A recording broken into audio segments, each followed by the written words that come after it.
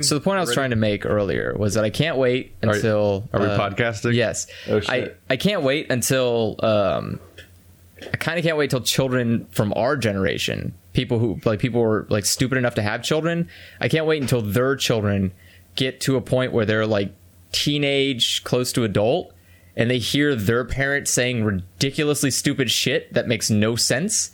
Oh, you're waiting. Okay, I was like, where are we going with this? Are we like starting off as like like old children existing as bad rant again? And I'm like, no. You're just waiting for like the internet to be so old that it becomes a record of how shitty your parents were when they were young. Because like you can find their like MySpace archive of them being just shitheads and idiots and into like My Chemical Romance and being scene kids and like all these things that you don't imagine your like 50-year-old parents to be like, because they're boring and irritating and that's just tell you what not to do. And like especially now, like if I talk to my grandparents, my grandparents would say something like, my grandfather would be like, I really liked the Old West movies in the day, and he would like quote Old West movies. But imagine like our generations would be like, yeah, remember that Smash Mouth song from Shrek? And somebody once asked. And if you started singing, just imagining all of the really emo poetry about how hard life is being a 13-year-old who sometimes doesn't get exactly what they want, and like all that shit, and then like that just being left immortal on the internet. Like you find your parents like 50 years forgotten live journal page and just has all these like embarrassing thoughts that they never thought about it being public, even though it was always public. That's like the only thing. That's like the only record. The only hope I have is that one day LiveJournal will just cease to exist. But for now, like I still have my live journals just like super locked down to the point where you can't search it, can't find it, can't read it. Both of our DeviantArts are still up, though, aren't they? Not mine. Did you take yours down? Yeah, I took mine down and remade a new one. You took down the one with all of your, like, Shen comics, where you were doing the Shen comic things, where you literally had a bunch of characters that represented the different emotions in your life, and they would argue and fight and shit like that. In fairness, I didn't know about Shen, so I didn't I don't know if he existed at the time. I don't think he did. To be sure. But, no, I deleted that. There's also that guy that has, like, your brain and your stomach, like his organs are all alive in the comic. Yeah, like there's just a lot of people. The guy who's not Shen, but people keep thinking Andrew had a whole history of that shit. I did. I also tried to start a webcomic once. Did you? Yes, you can see weird, almost like proto Cyanide and Happiness / but like higher. It was like higher detail than Cyanide and Happiness, but still like some sort of attempt at like modular design where I could do it almost copy paste and move things around instead of having to redraw everything because I'm not that kind of artist. Yeah. So I was like, I can make all the components and then move them around like Duralius and Associates essentially for the comics. It's efficient. And I had drawings of like 3 different people in my life, including me. And I think I used that shitty bleeding cowboy font for the names or something. Like it's really like it's like that's why I'm so like aware of that shit. It's all still up there. My Sebspot is still up. Yeah. My DeviantArt is still up. I haven't updated in years. I literally haven't updated since I started Let's Playing. Because that was the same summer where I was doing the GYST project where I was like, I'm going to exercise every day and learn guitar and do digital art every day. So I had those YouTube videos of me doing really shittily playing guitar just as an attempt to like just stick to it as like I was like filming it. Yeah. And I was exercising and I was doing like more digital art. And that was like they all have really dumb names of like GYST and then some like numbers just because it was just going basically. Yeah. But that was actually when I recorded my first Let's Play ever. It wasn't with you. I'm sorry. No, that was with your brother, right? Yeah, it was Trine. Yeah. That Trine video. I was like, my brother was over and we played Trine for a bit. And I just put it at the end of one of the GYST videos after me playing some shitty Pixie song probably or something. It suddenly cuts to like funny Trine stuff of just trolling each other in Trine, and it was such a shit show because I had face cam, but the face cam was like the Xbox camera. No, the face cam was my physical camera I had at the time that I used for all the photography on my DeviantArt actually. Oh no! And I was filming with it, and the batteries went dead midway through, just out of nowhere, and it just stops, and then like the face cam just disappears midway through the video because there was no more face cam to use. Yeah, that was like a good 3 or 4 months before we first recorded Akane the Kunoichi. Our first Let's Play. It's still up there. Yeah, but it didn't go up first. No. Because we did Protect Me Night went up first. Yeah. And those were all out of sync. But it doesn't matter. It's still all up there. You can see the first video we ever recorded together. It's still up there. There's entire chunks of our history that are missing, but I'm happy the first ones are there at the very least. The Xbox Live indie games will never go away. Those are like the best things. I like having the whole history of YouTube. I like when YouTubers' history is just all there. Yeah, in its entirety. I am like a very staunch revisionist.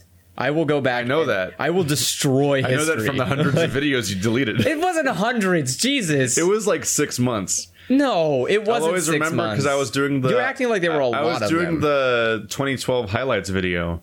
And I remember, like, I was just re-downloading every single video we made in 2012 and just watched as, like, the dates suddenly skipped forward, like, 3 months or something. Yeah, but you have to remember that there are two factors there. One, every video was cut up into 10 minutes. Yes. So it was not large quantities of video. No, it wasn't large quantities. But it was daily videos, at least. Well, yeah, but you're acting like I deleted, like, hundreds of 30-minute videos. No, why would anyone ever be sore over this? It doesn't matter. The point is that, like, I've spent so much time. Just be like, hey, I heard you did a Catherine playthrough once. I'm like, yeah.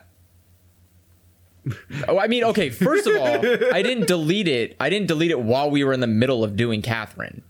We gave up on Catherine. No, you deleted it when we were in the middle of Dead Space and Lollipop Chainsaw. Yeah, but we had given up on Catherine.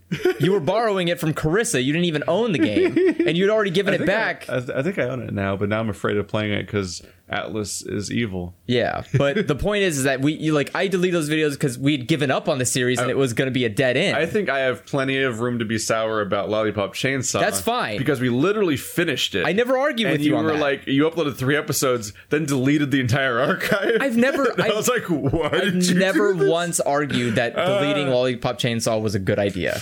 Bet you didn't think this was where this was going when we were talking about people being embarrassed by their parents. No, but the point is that, like, I've spent a lot of time erasing my history from the internet. I know. I've your live journals is an archived secret. Oh, no one will ever see. Until you get 1,000 on Patreon. No, launch the tier. Launch the tier. Launch the tier. Launch the tier. I will not. I will. I cannot. I would die if anybody read that. You wouldn't even read your live journal to the internet, even if it changed your life. Like financially, if you got me to like Philip DeFranco levels of Patreon, like sure I'll read that shit, but like no way, that stuff is fucking awful. It's even more embarrassing than my story about the unlucky number 7 or whatever. Yes, that shit is just it basically was a time when I didn't think, like, because in my head I was like, nobody reads the shit on the internet. Like, no one knows me. No one will ever know me. No one will ever read shit that I wrote on the internet. I'll never make friends. No one will like me. I'll just write shit on the internet. It'll be fine. That was a fucking mistake because I didn't have any filter. I just wrote exactly how I felt. Awful. It was just god awful. I've never been a diary person. I am. Like, I've never written one. Of them. I've never been on an online one. Like, I pretty much have always used social media as a way of sharing links, basically. Yeah. And, my most embarrassing word stuff in the past is like finding old reviews on like Rotten Tomatoes that I made like 12 years ago. I'm like, oh fuck, this site's been around for so long that like a different version of me wrote reviews of some of these movies, and it's like, here's my review of why Advent Children's the best movie ever made and shit like that. And I'm just like, oh boy. Oh Keith. Oh baby Keith. That's just outdated opinion stuff. I also have thousands of messages on forums. Just find my username on some of those places. You can just find just thousands of dumb messages and arguments of me being much younger and stupid. I'll give you a kernel of. I can remember several arguments where I was clearly wrong. Wow. And just being weird, and I don't know why I even was taking the stance I was doing. I can give you a kernel of hope. Is that like I have a forum account that I cannot get rid of. It will not let me delete it. Does it use one of your names that's recognizable? And I did use one of my names as recognizable. Well, because to preface this, like the username that I use, which is thankfully not anywhere, except, it's not really anywhere, because even on Discord it's not there, because my nickname is just that Andrew. So it's not even my username on... Is it Knackle instead of Knackle? Yeah. Because that shows up a lot. But I'm saying it doesn't, like, if you go to my YouTube page, you're not going to see Knackelson and Knackle. Like, that's not. You'll find it hidden away. Yeah. On old videos. Oh yeah, where it used to be your go-to call sign everywhere until you became. You became the sole proprietor of the sad games. Well, because I learned, I spent one day where I said, okay, I'm just going to Google Knackleson and Knackle because no one has that username. Oh, yeah, they don't because it's just me. And there's a lot of results. And I was like, oh, no, I've been on the internet too long. I need to delete these. And I had to like go through. When I want to Google myself, I've got to like, okay, Sebastian SB doesn't work because a ton of people that speak Spanish. Excuse me? What was that? Well, I heard like a ding ding and then a fire alarm sound. That was weird. Was that like your Nest freaking out? I think that was my... Do you want to check what it means? Yeah, it's fine. Are we on fire? No. Is there a tornado warning? No.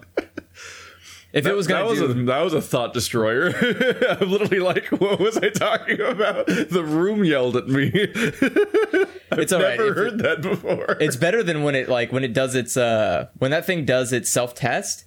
It's real fucking ominous because it's like a voice comes over the speaker and it goes like, "This alarm is going to go off. The alarm is very loud. Please leave the room." And then it starts doing the alarm. And, like I woke up in It just does that?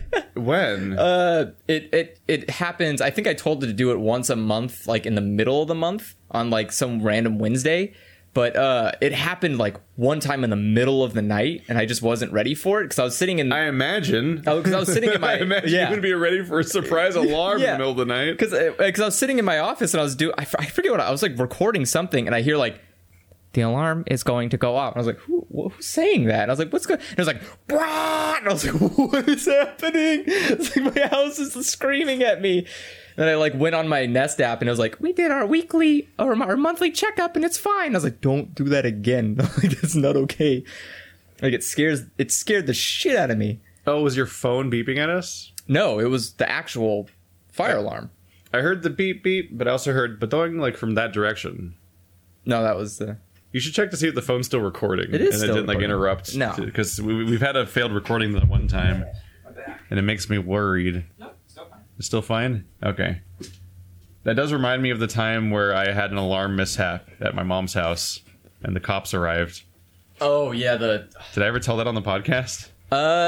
No, I don't think you I ever did. did. I told you, didn't I? Yes, you told me. Yeah, that was an adventure. So I take care of my mom's pets when they go on vacation sometimes. Like, just go by... Yeah, our pets take vacations. Play with them a little bit. But basically just... I deal with their shit and their food. Yeah, basically you feed them and make sure they're not dead. And water some plants and try to remember which ones are real. Which is, I've definitely watered fake plants a few times. I'm like, wait a minute, you got me right there. The plant's just like, the leaves are all coming out just like, gotcha, Keith. I guess there's no consequence for watering a fake plant. It'll just dry out eventually. No, there is consequence. I guess now there's water inside of the pot, and that could get gross. Yeah, I guess the issue is that the soil might mold if it's just wet, but it probably dries out eventually or whatever. But yeah, like I'll deal with them. They'll always be like, remember to play with them. Like, I really want them to be socialized. I'm like, they're two cats and a strange person's walking in a house. They're going to be invisible. I literally don't know they're alive for a while, and I have to wait until I can confirm they both are physically in the house before I leave. Because I just want to make sure they're, there. But, like, that's, like, play with them? The fuck? They literally won't even take treats from me. They're like, they find weird dark corners and disappear immediately. That's also the worst part about cats, is that when they die, they go and hide to die. Oh. Because they don't want their owner to find them. Because they don't want to, like, upset I had to take care of their dying cat for a while there. For several of the times I was taking care of their pets, they had a dying cat, and it was having kidney failure. Oh. And so I had to give it fluids. What? Yeah. Like... via a needle. Oh. Like, I'd like, strap it into, like, a tiny cat hospital bed, kind of. And I would jam a needle in his back and be holding this bag over my head so that gravity takes the fluids into the cat's back. You were giving the cat a saline bag? Yes. What? Yes, I have experience giving an actual animal saline. This is a thing I've done before. And then you like swap out the needles and you have to use a new needle every time. And all that other Veterinarian shit. Keith on the Yeah, call. it's fucking scary. It's a big ass needle. Yeah. It's a really uncomfortable moment that just due to this cat that's And you have to, afraid of like, put it Also, back- I had to fucking catch the cat, which Yeah. really helps the bedside manner of them being totally into being like trapped by you. Yeah. 'Cause this cat's terrified of me and running away, and I'm like, I cannot go any slower. I just want you to I'm live. moving so slow and being so calm, and I'm like, I'm not trying to be threatening in any way, but the cat's I not have stupid. to catch you. Like I Like- have, like there's some real moments of like jamming a broom under a bed to like get the fuck out of there, get out. I can't reach you down there. I need poor to cat. try to flush it out the other side, and then closing various doors around the house until they can't go in any more rooms. I'll say this. I don't think a lot of people agree, but like that's just cut it. Just That's one of the arguments is that at what point are you keeping an animal alive through in a form of like suffering or not? yeah. But at the same time, we as humans can start like breaking down, and we want to stick a fuck around, and we're like, Yeah. I'll deal with all these different things that I didn't think I'd You're- deal with when I was younger. and Yeah, stuff like you're that. willing to shell out so much money to keep an animal alive, and that animal may just be like, "Can I just die?" Like, That's always the question. I had to face that once with Angel. Yeah. because like you could not tell if the dog was suffering. Spoiler alert: dogs don't suffer. No, and I'm serious. Dogs, their entire existence is to be with you through pain, through suffering. They want to be with you, and to take them away from you is suffering to them. So, like, to kill a dog, that's like the ultimate suffering for them. They don't care. Like, they could be like broken limbs and shit, but as long as you're sitting there petting them, they are content and happy. They want to be with you, serving you. For dogs, we do not deserve dogs. But even then, it's still just a narrative because we still can't tell. Well, okay, but It's like, but that's I'm not arguing that you shouldn't kill the dog. If the dog is like the dog is realistically like kidney failure, cancer, whatever, We had a you weird have to case kill it. 'cause I think you saw Angel's condition, right? Yeah. Where like her nose was like going away. Yes, like she was evaporating as a it was- being. Like, It was really she's turning into like what's this? Like, because she was like she's turning into Voldemort she was basically. like it was like a 12-year-old yellow lab, I want to say. Like she was She was old. getting up there, but not up there. No, but she was old enough was- that like you could tell that she had white hair and gold hair. Yeah, which is Like- hard to tell. Yeah. On an almost white dog to begin with. Yeah. They're so close to it already. But she had an autoimmune disease, and it was like attacking her nose and like her eyelids or something. Mostly her nose. Yeah. But sometimes you would see like almost like a little scabbing like right here a little, but it was mostly Yeah. just like her nose was a weird like scab mess. Yes. And it just would be that. And like we'd be like hiding medication in her food and all that stuff, which was very easy to. It was very easy to feed her, and it was very. She was just an easy dog in every way. Yeah. She's very cooperative, and unlike Shadow, I could explain her behavior all the time. Yeah. She generally was like, okay, she wants to play sometimes, and also likes to eat and shit and sleep. And She is just and dog. she would just go on whims. Like she would wander away and go and dig holes and do whatever the fuck. Yeah. And She just did normal she dog was shit. an strong, independent dog. She didn't need no owner. Yeah, one day she started having this problem, and it like got gradually worse over the course of probably like a year. And she showed no signs of being in pain, Like, no aside suffering, from the yeah. visible thing of like that looks like it hurts. Yeah. and like, it was such a horrible question of like I can't tell if you literally you just asking the same question every day of like I can't tell if this. Yeah. What that feels like or what state that's in. You just give them the medication and you just keep going until one day she just started sneezing blood in every room of the house until there was just puddles of blood throughout the entire house everywhere, like somebody was murdered. And then she was like taken off and she was put to sleep that night. I literally was like, I had the weirdest day of like mopping up blood and then going to like a dinner with friends because there was a dinner we had planned that day. Yeah. And my parents were like, and we're like, we're gonna take care of it, figure out what to do with the dog and stuff. And then I just get the message midway through the dinner that What? this dog that I've known since I was like 11 is dead. And you I'm like, serious? oh shit! I wouldn't even know we were at that stage. 'Cause, like I don't know what happened. I think something just broke. Yeah. I mean, like, it came to a head. Like, like- it's basically because the problem is that scabbing it's like is, a nosebleed where like something just Yeah. finally ruptured somewhere and she was just bleeding. And she wouldn't stop. And she was concerned, but I can't tell what state. Like, is this pain sounds or is this like concerned, confused, worry sound? Yeah. Because there's a lot of things to make sounds about in that scene when our room becomes silent. Our house became Silent Hill for a day. And then the dogs. That's it. The dogs. Like that was my one sit through a full life cycle of a dog experience. I think, and I'm kind of not in a hurry to start over. Yeah, it's not. Although I do have 2 more dead dog stories. Jesus, I only have one. That's it. Oh no, I have 2 technically, but but one I have as a. What like grew up with and then had to put down. The other was like it just died. But the one I had one where it was the end of life cycle story, but it wasn't my dog and it wasn't in my life till the end. Oh, okay. And then I had one that just died. Yeah. Like it was just like, oh, one day the dog died. I was there, so it wasn't great, but like yeah, for me when my dog died, it was like in the town I lived in before I moved here. We had a big old black lab, and it was a thunderstorm one night. Fence fell over, and she ran out because she got scared, and we didn't have like a dog door, so she just ran out because it was like middle of the night, so no one was up to let her back in.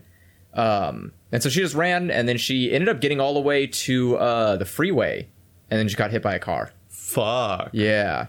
Freeway is far away. No, it's not. The freeway wasn't that far from where I lived. Oh, because I lived. My old house was in Pinole, so you know. Oh, you're talking about a different town. Yeah, Never different mind. town. I'm like, I have a vague idea of where your old house was here, and it's even further from the freeway. No. That was. It was a trip to get to the freeway. That house is where I put down my my dog.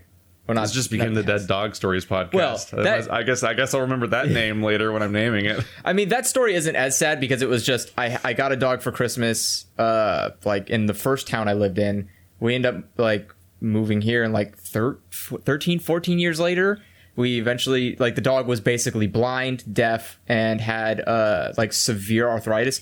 Cocker Spaniels are like literally the shittiest breed ever. I do find myself just believing that one narrative sometimes where like people just like parents just get their kids dogs to teach them about death.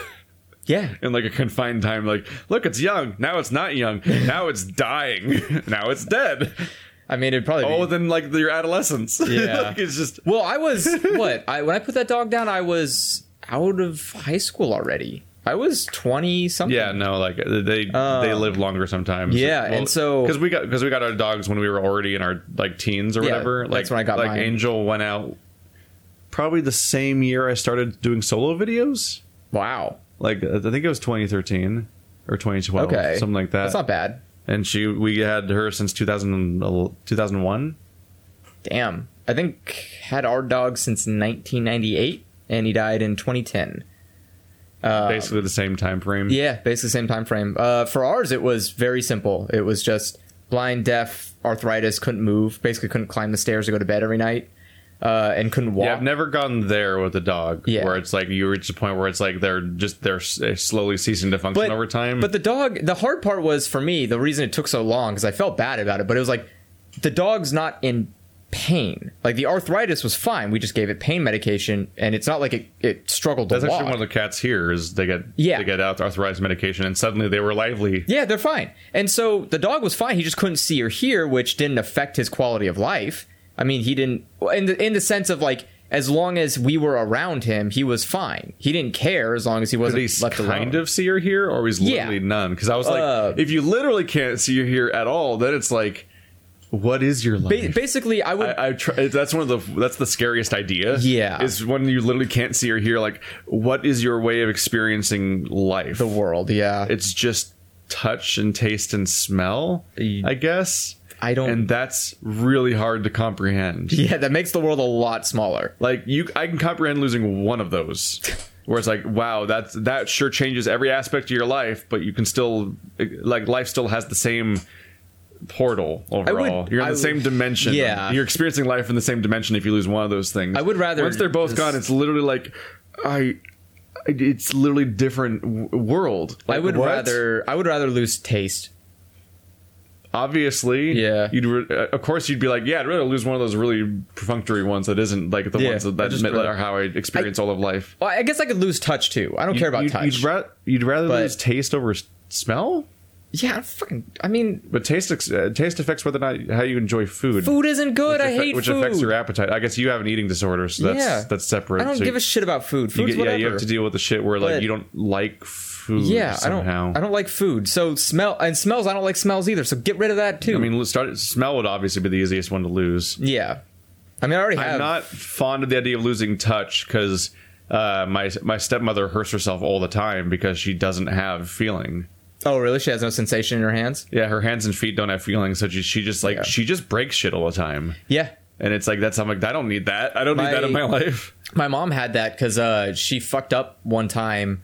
I don't remember what she was doing something fucking stupid, and she like ended up like slicing her hand like super bad, Yeah, and she just lost all feeling in that hand just forever. Jesus. And she was like, "Oh, it's fine. It just feels tingly." And I was like, "Well, Tingly. no, you just can't feel anything." She's like, "Well, sometimes sometimes I'll accidentally stab myself with something I don't realize it. Like she'll like a thumbtack will like stab into her hand and she won't realize it at work.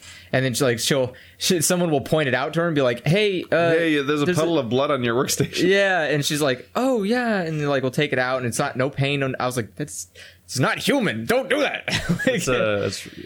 That actually loops into my previous story about like how I managed to just get through college via dumb luck. Yeah. Like that's the disabled veteran part is she was a pilot and then can't fly. Can you not fly because you don't have? No. They will not let you fly in the military if you can't feel your hands. That definitely ranks. I feel like that's not So really she's a flight important. instructor now. Huh. Like it's kind of important. Well, the feet thing I get, because the feet you need to be able to feel yourself pushing on pedals, but I don't feel like a plane, like you can. I mean, we're talking about the you can military that see your turned people away hands. for being flat-footed. And asthma. You know, the thing you can just go and be okay with. Like, I mean, with how many people? Hey, dog, reminding me to go back to dead dog stories. Yeah. But yeah, for us, it was, for my dead dog, it was really easy. It was just, basically, it got to a point where I realized, Shadow. yeah, bye. He just walked in and then back out. He was like, remember the dogs. It's like a staff comes in to direct the conversation in the middle of a podcast. Yeah, I mean, for us, it was basically we just I came to, because it was my dog, so I came to the decision. I was like, okay, well, he's 13. He basically can't see. He basically can't hear. He struggles to move. He's not really living. He's kind of on like in the worst autopilot loop where he gets up, sits, and then doesn't do anything the rest of the day, and then just eats. Sometimes he'll eat some food, but then just stays in the same spot and then goes to bed. And he like literally isn't living anymore. He's just kind of like a set piece. It's terrifying. And so I just it's really terrifying to think about. Yeah, and so I was just like, every day is exactly the same. And so it got to the point where I was like, I think it's just more reasonable to kill you. Like, there's no reason to keep. You had a real life Seymour. Oh my god. Oh my god. You had the real life version of the end credits of that Seymour episode. Yeah. Oh my god. So we just put Which is funny because now you have a real life Seymour. Unfortunately. Because your dog just looks like Seymour, but black. Yeah. And so it sucked, but like the only thing that I hated was that my family was there when we put the dog down. I didn't want them there. Why'd you not want them there? Because they're fucking shitty people. And like your extended family showed up? No, or the family that lived with the dog? Yeah, my family lived with the dog. Because here's my thing, is like when you're putting a dog down, you need to be, there's a certain way you go about it, which is you need to be very emotionless and calm. You need to like look at the dog and be like, hey buddy, how's it going? It's just a regular vet routine. You don't want to freak the dog out because the dog doesn't know it's dying and you're the only one who knows that. So if you get emotional, the dog's like, oh my God, what's happening? Why are they crying? They're all upset. This is really freaking me out. You don't want your dog to die in panic. What the fuck? What kind of person wants their pet to die freaking out?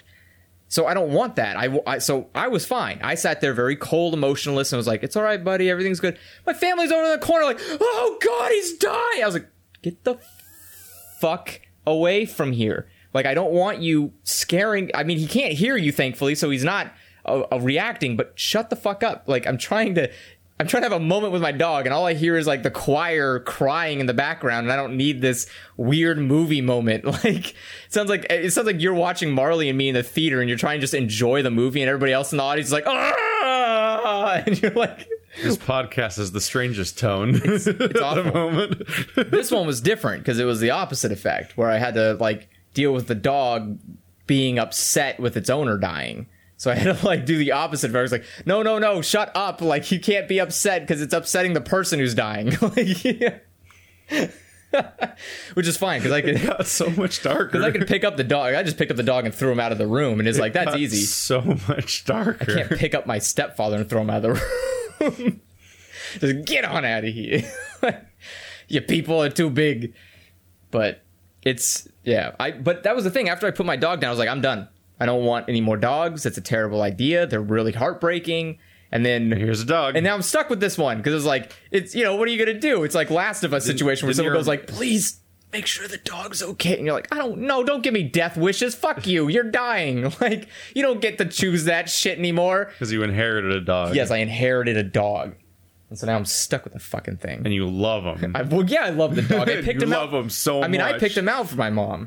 I was the one who went there and saw him get born, and then I went and picked him out. Saw him get born literally? Yeah. Like, literally? Because it was a you were there for a really specific time period. Well, because when you're picking out a dog, you want to, like, get the best one. Make sure it wasn't, like, tank grown. You have to see it literally coming out. Well, no, I want to see, like, how it get, like, basically I want to see the reaction. Like, I want to see, does it come out being, like, looking like shit, or does it come out, like, basically personality-wise? I've literally never heard of someone claiming they saw their dog get born. It's like it's when they went out to buy it. Like you find out when they're coming to terms. Like, we're all going to sit in the bleachers, and we're all going to watch this one dog give birth to its litter, and then like and then they auction off the young fresh out the womb. like what is this fucking image you're drawing right now? Okay, let me put it in a preference so it's not this fucking Mad Max utopia you're imagining. The idea was I had a friend whose dog. Do you think the dog would get nervous and have trouble giving birth? No, because people are watching. The dog didn't care.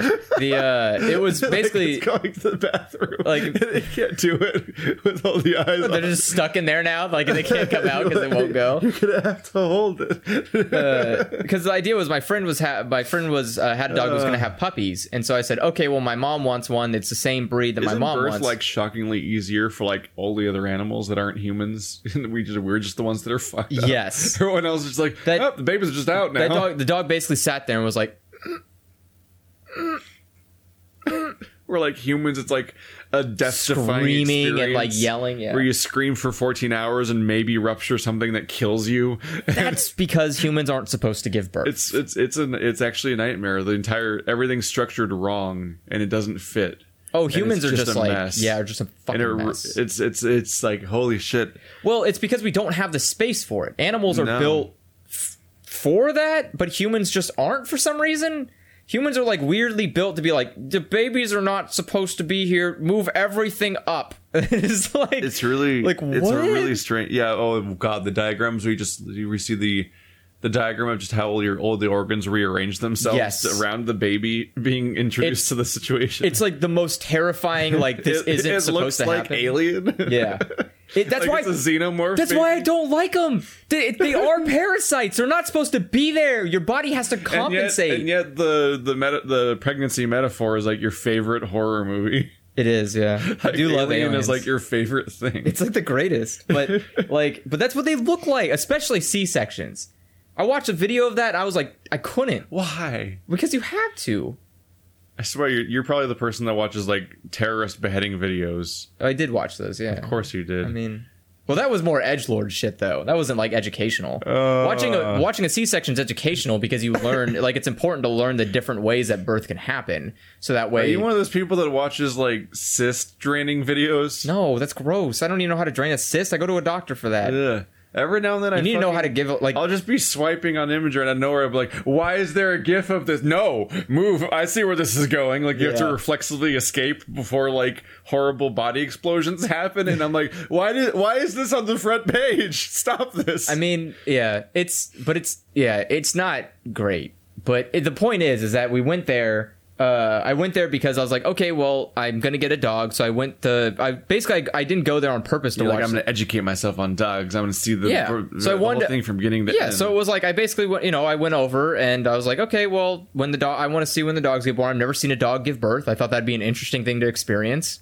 It's like an interesting thing. People, So this wasn't like some sort of bizarre coincidence. You literally made a conscious decision. yeah, because I mean, there for the it's- birth of the dog. I mean, look, people fucking like they had a live stream of a giraffe giving birth. People care about animals giving birth. there's those real fucked up videos of like a giraffe like giving birth, but then like a lion shows up and it sprints away, and the newly born like baby that hasn't even stood up yet gets attacked by the lion, and it's like, son of a bitch. Welcome to That was life. like on the roguelike that is life, the online leaderboard, that is the bottom ranking. Like That's, that is literally, you go to the very bottom, you get some really bizarre birth scenarios. Like, oh, that was the hippo that gave birth off a cliff. It's just a weird place to stand that moment. I mean, okay, you're acting like humans don't do that kind of shit. The baby just went zip, just was a weird meat missile. I mean, humans are just as like weird too. Yeah, but it's less distressing to talk about the animal situations than the baby short baby lives. Yeah, I mean, I'm trying not to go there. There's not a lot of babies getting eaten by lions right after birth. I guess that's true, but There'd be some concerning proximity. I imagine that if there was lions nearby, then the woman was that vulnerable. It probably wouldn't make it to the whole childbirth part. No. In that screaming period. actually, I don't know. Maybe the lion would be put off by the screaming. The lion might just like get scared of that. That was a plot point in The Quiet Place. Oh yeah, Where like one of the I heard somebody complain. It was like, why didn't you give birth under the waterfall? And I was like, wait, yeah, why wouldn't you? that's a good plan, but the childbirth in that movie was a surprise. Well, Like the moment it happened, it was a surprise. Well, Like, yeah, because that's they how- were marking the calendar and shit. Like they were not thinking about it. They had a bunch of like plans about how to like store a baby quietly and things like that. They were dead in a box. Whole plot point is that they had like a soundproofing cradle, and they had like an entire basement they were slowly soundproofing throughout the entire pregnancy to try Why? to work with it. Why? Just don't they already have two fucking annoying Well, kids? they're trying to secure the future of humanity. with a fucking monster out. Kill it first. Also, the opening scene kind of establishes why they might want another baby. Because they. Yeah, well, I'm not trying not to just spoil the movie out, right? Although it is the first scene. It's like spoiling Last of Us is like his. Oh my god! No shit. I'm gonna have to edit this whole part out. No, you don't. You don't have to edit that out. Like people, you can't. Okay, if the first thing that happens in something is not meant to be the spoiler, It can be a spoiler. It can be if you're a loser. The real reveal it comes can't. later. There are things that can happen. Like I think it's a mistake to just act like the thing. Like if there's a shocking thing that happens at the end of a movie, that's the only thing that can be spoiled. No, and everything things in else the is middle free can reign. be a spoiler too. Like, I think the beginning of a isn't. movie can be a spoiler. Is it? Because I thought Yeah. the beginning of a movie is supposed to be the hook that entices you. Yeah, but the thing that happens can still be a spoiler. Like like Last of Us can be a spoiler. Assassin's Creed. Like that was actually a thing. Like there was I was on the Xbox 360 achievements.org website, and on the forums they had like, I remember they had like moderation rules of like, you can't talk about this part of the game because like they wanted people to be able to just witness the surprise. Which at this point, this is a case of a spoiler that's impossible to not know about now. What about are you talking about the going into the machine thing? Yeah, Fuck you. because that was the Fuck you. Because That's not a spoiler. Nowadays, 12 years later, oh shit, it is 12 years later now since Assassin's Creed started. Now everyone knows about the Animus and the whole time elements of it and the like ancestors' genetic memories premise. Look, let's not get into it. We all know about the machine. Yeah, everyone knows about that now. But if you rewind back to when Assassin's Creed was first coming out, no one knew about the Animus. Okay. It was literally like, you're gonna go play as Altair and be an assassin man, and that was the whole premise in every advertisement, and there was no hint at any point of like syncing, or like the health meter being a sync meter, or Desmond existing, Yeah. or being in the future with every. So like that is like a surprise reveal when you put the disc in and you're like, wait, what is this game? Like, Well, but it's like that is a spoiler to have that spoiled for you. It's a spoiler that's no longer valid anymore because it's impossible to even know about that franchise without being spoiled, because every single following game is about that now. Yeah, but at the time, for that window when it was the only game out, that was a thing that was a surprise when you went I don't into know. it. Like, that's really tough to say, because for me, it doesn't affect. Like, if someone told me, like, okay, take for instance, like a good example would be, let me try to think of one. Dead Space is a good example. You don't run into the what are they called?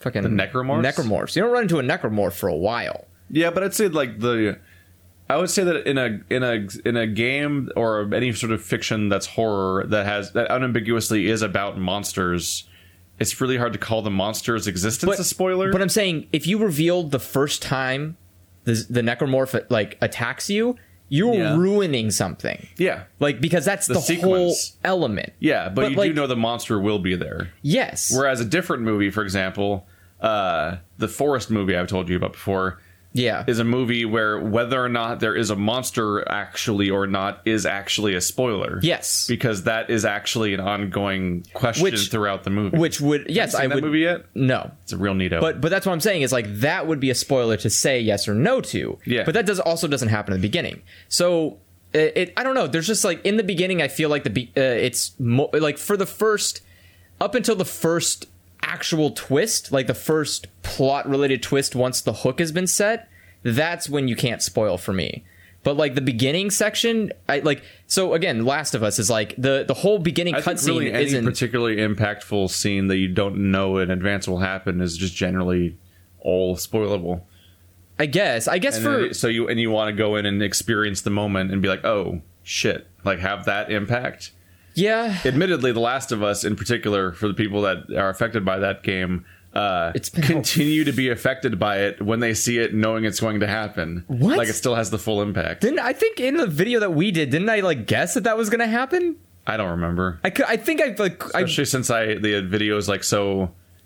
In particular, since it's so edited down, because I was like, well, this playthrough is not working. Yeah. So I like turned it into like a 20-minute highlight reel, so I don't even know what didn't make it in. I could have sworn I remember there was a point, like the moment we got in the car, where I was like, oh. Last of Us is one of the games that led to me making solo videos. Yeah. It was like The Last of Us and Outlast.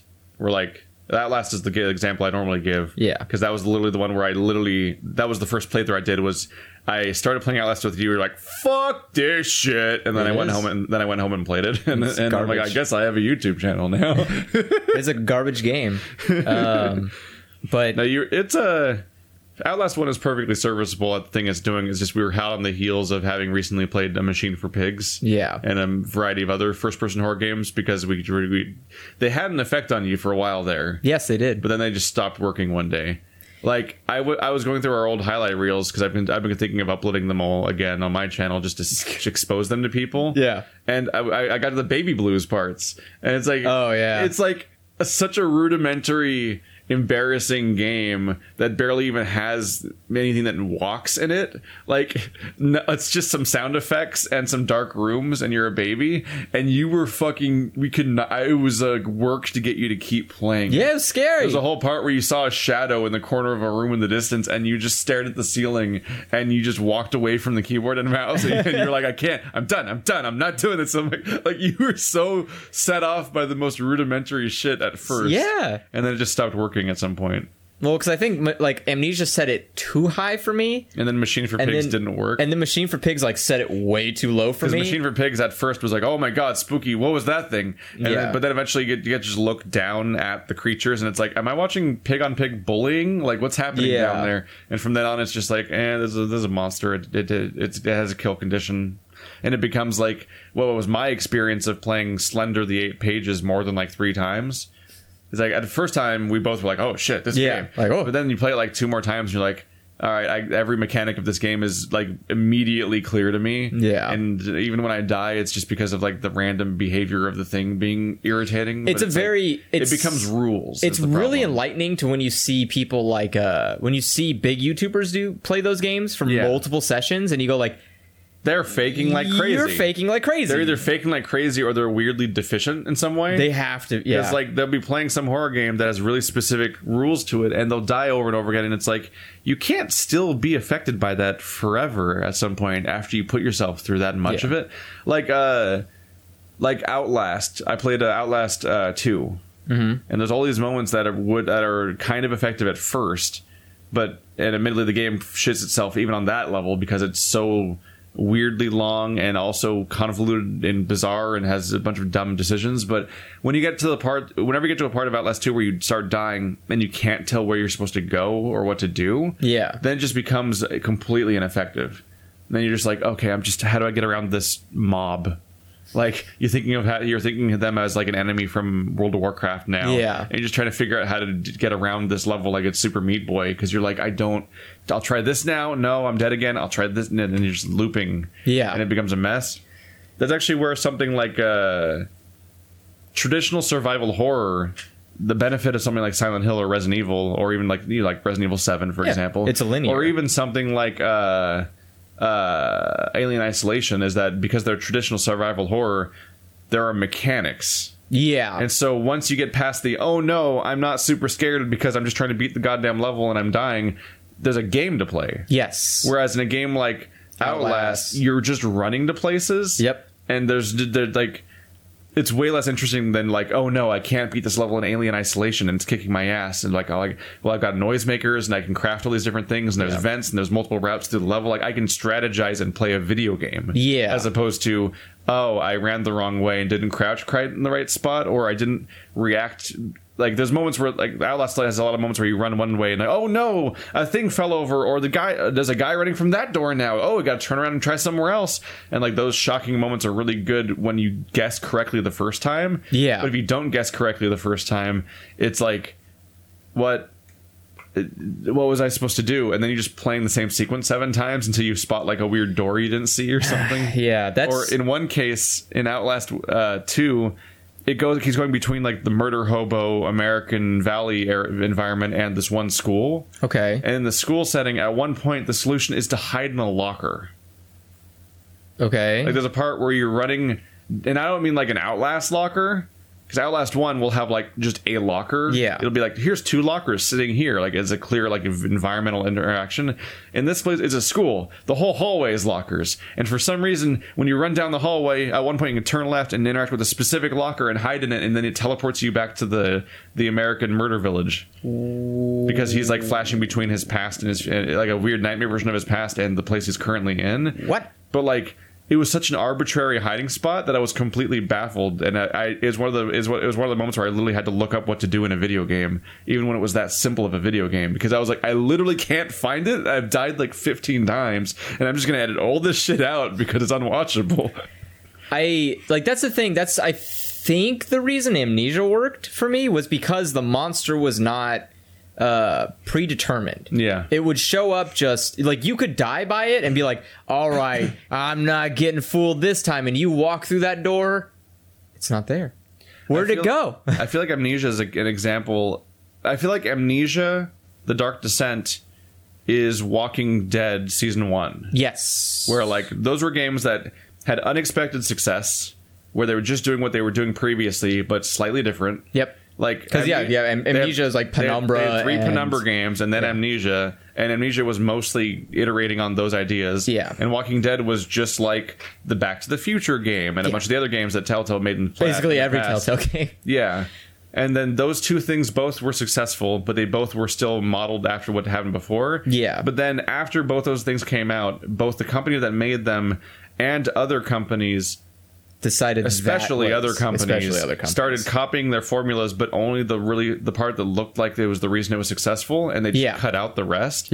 So like, you start getting a lot of games that Telltale in particular is a good bad example of only copying the part that seemed like it was successful about their own game and kind of shitting the bed at making their own type of game. Yeah. Whereas when the people makers of Amnesia went on to make Soma, they actually were able to get a lot of it right again. Well, they didn't, because Machine for Pigs they didn't make. They didn't make that Machine for Pigs. That was Red Lantern no or Chinese Room. Chinese Room.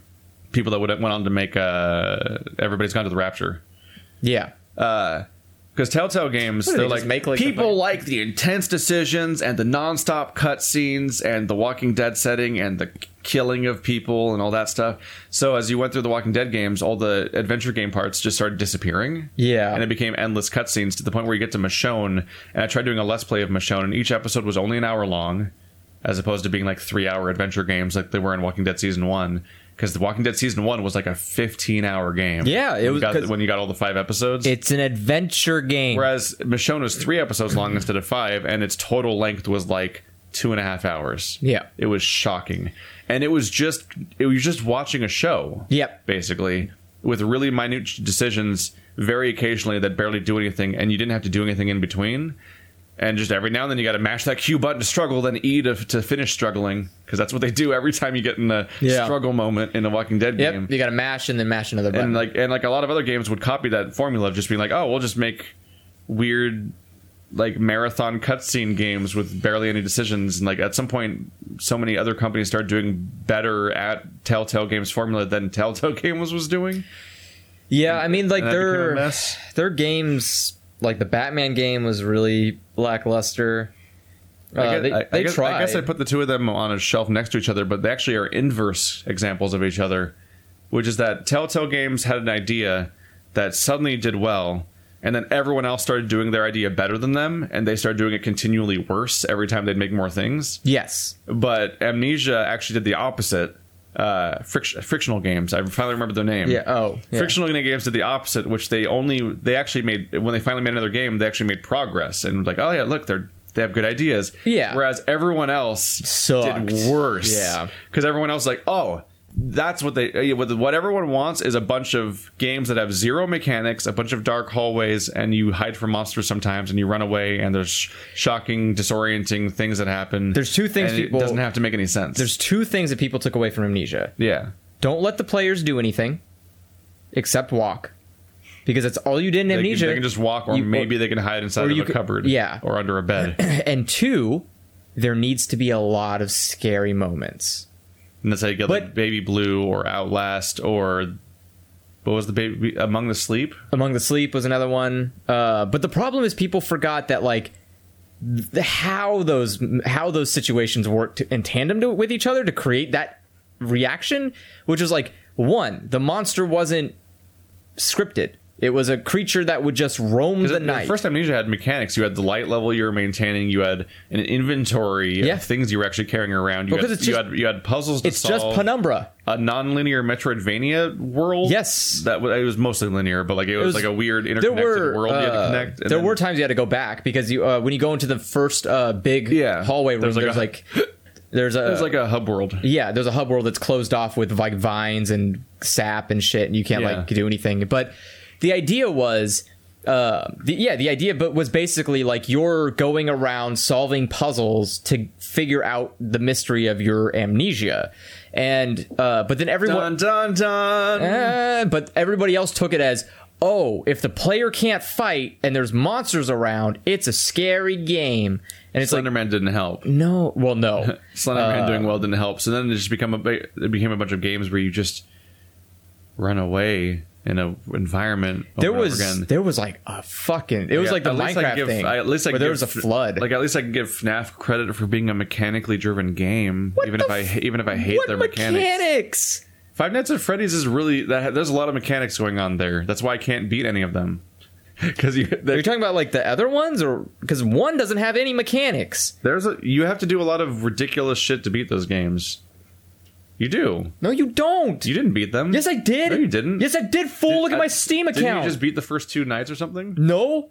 Because I wrote a review and someone was like, "Oh, you didn't beat the whole game, so your review is pointless." I was like, "Fine." Did you beat like night 7 or whatever the fuck? Yes. That just keeps going. I beat every fucking night, including the bonus night.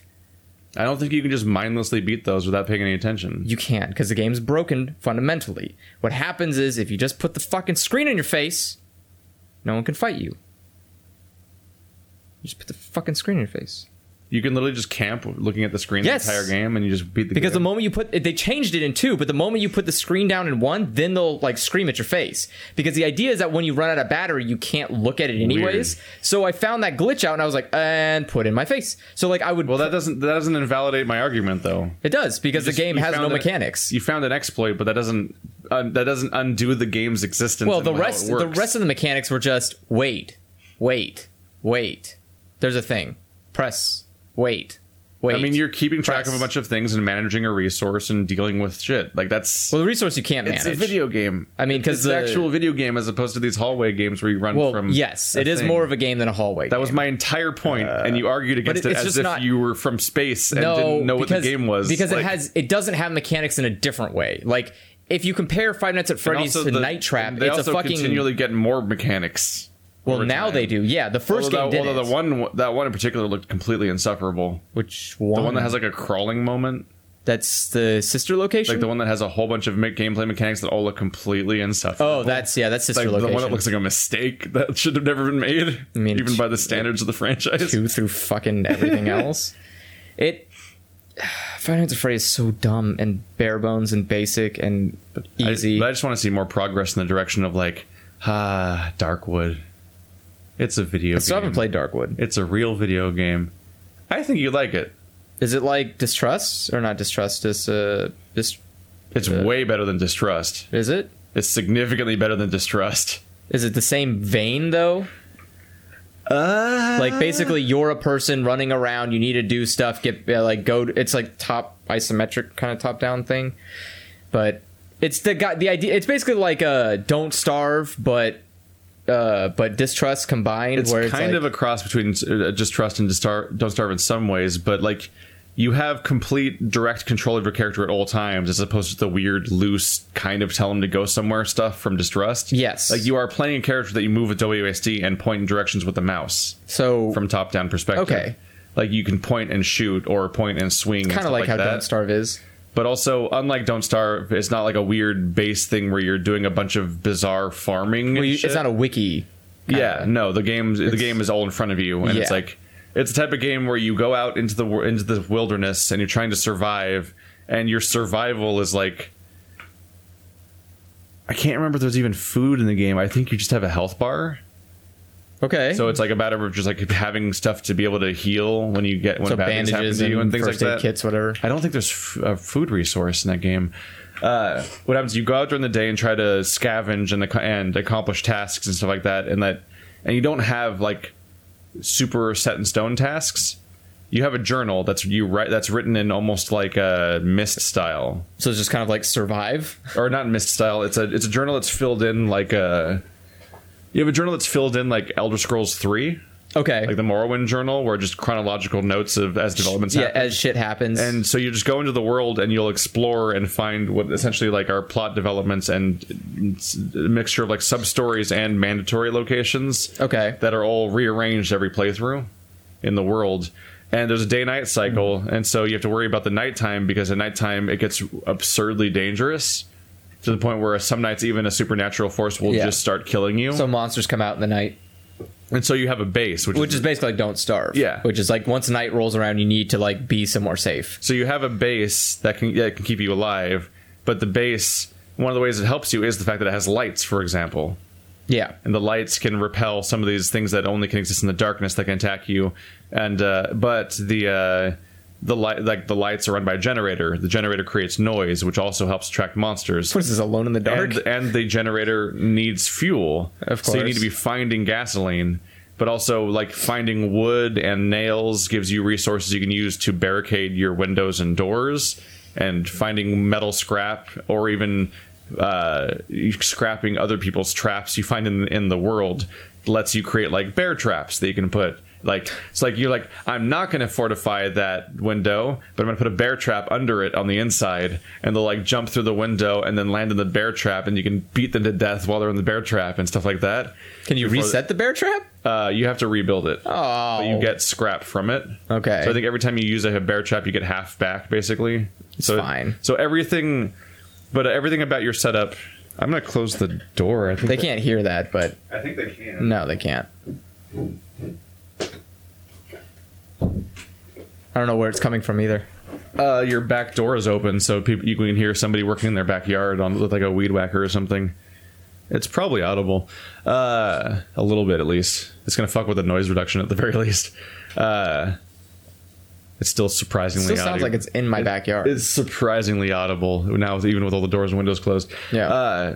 But the thing about it is that just everything, like, it's important that the bear trap loses a resource every time you use it, because basically the barricades, the bear traps, the fuel consumption, everything is in a constant state of decay, which is what incentivizes you to always be making a net profit every day in your attempted scavenging. Well, yeah. And then also it's also encouraging you to move forward in the story, because every time you move forward in the story, you actually move to a new location. Yeah. Of which it's not like Distrust, where you... In Distrust, it's like, I found a kind of a place where I guess I can go there if I need to sleep, but I can also, I'm just trying to beat this level in the next within this 20 minutes. Like, the entirety of Darkwood takes place over the course of like 3 bases, as opposed to Distrust being a series of levels to clear. Yeah. And it's also like a huge, like, it can be anywhere from being like a 40-minute speed run to like a 20-hour campaign based on Jesus all your exploring and whatnot, because technically the story stuff you need to do is always there, and you can actually do it shockingly fast if you like have a system down on how to get there and everything, and also how to survive the world around you in the process. Okay. But yeah, like, it's just a lot of moments of just careful exploring and scavenging around, and like one of the gimmicks they do is that your vision cone is based on your mouse location. All right. So it's a top-down game, but you have a vision cone. So you can see you have a little bit of peripheral around you, like 5 feet of there's kind of some sense, I think, but you just have a vision cone that is your line of sight based on the direction you're currently facing, and so you'll be like waving your mouse around, like checking your corners and shit like that, looking around while you're walking, because you're primarily wanting to be looking the direction you're going in to see if you're walking towards any like surprise monsters hiding around trees, or literally walking into bear traps and things like that are in the universe. But also you're checking around because you're hearing sounds, and you're like, is there a creature like sneaking up over in that direction? Like, because like there's just creatures that just exist, and they're not even necessarily stalking you, they're just kind of patrolling around or just walking about, but you'll just hear them, and you're like, I don't quite know where it is, but it's to my west, and you're like glancing over there nervously while you're heading in a different direction, and like there's lots of fun moments of that. Like, it's really good mechanical tension in a way that's a real video game, as opposed to run down the hallways from the spooky man and hide in a locker. And you have health management. You have a level up system. Okay. You can find mushrooms and stuff that you can cook at your base that give you stuff you inject into yourself that essentially gives you experience. It's called essence, I think.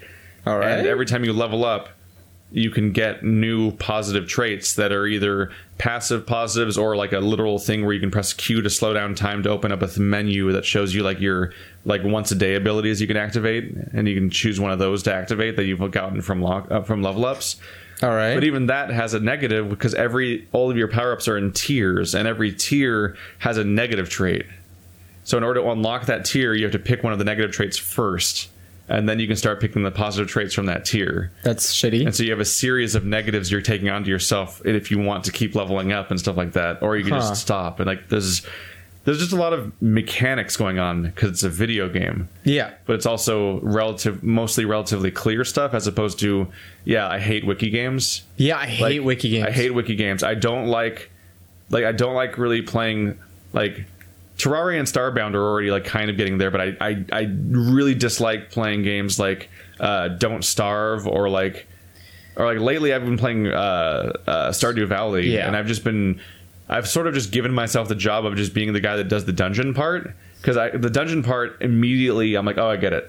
Yeah. Every 5 floors there's an elevator back up. you have to either kill enemies or mine rocks to find the next floor. Stuff, mining certain things gives you loot. Enemies give you loot. Like, I'm like, okay, video game. But like, when it comes to like the farming stuff, especially when you're with multiple players and they're all just like, move aside, fuck boy, because they just know what to do. And I'm like, I literally, it's not even just that I don't know what to do and like I'm slower than everyone else. It's not that you can't grasp it. It's that I don't. You almost can't even find out in game how to play the game. Yeah. And I'm like, there's crops and somewhere you might be able to sell them or something, and like there's cycles of something, but there's so many items, and like it's just like it's in so many games when you just are in the game and you start like in Dark Souls or whatever, like you start playing, you're like, okay, I am an RPG protagonist.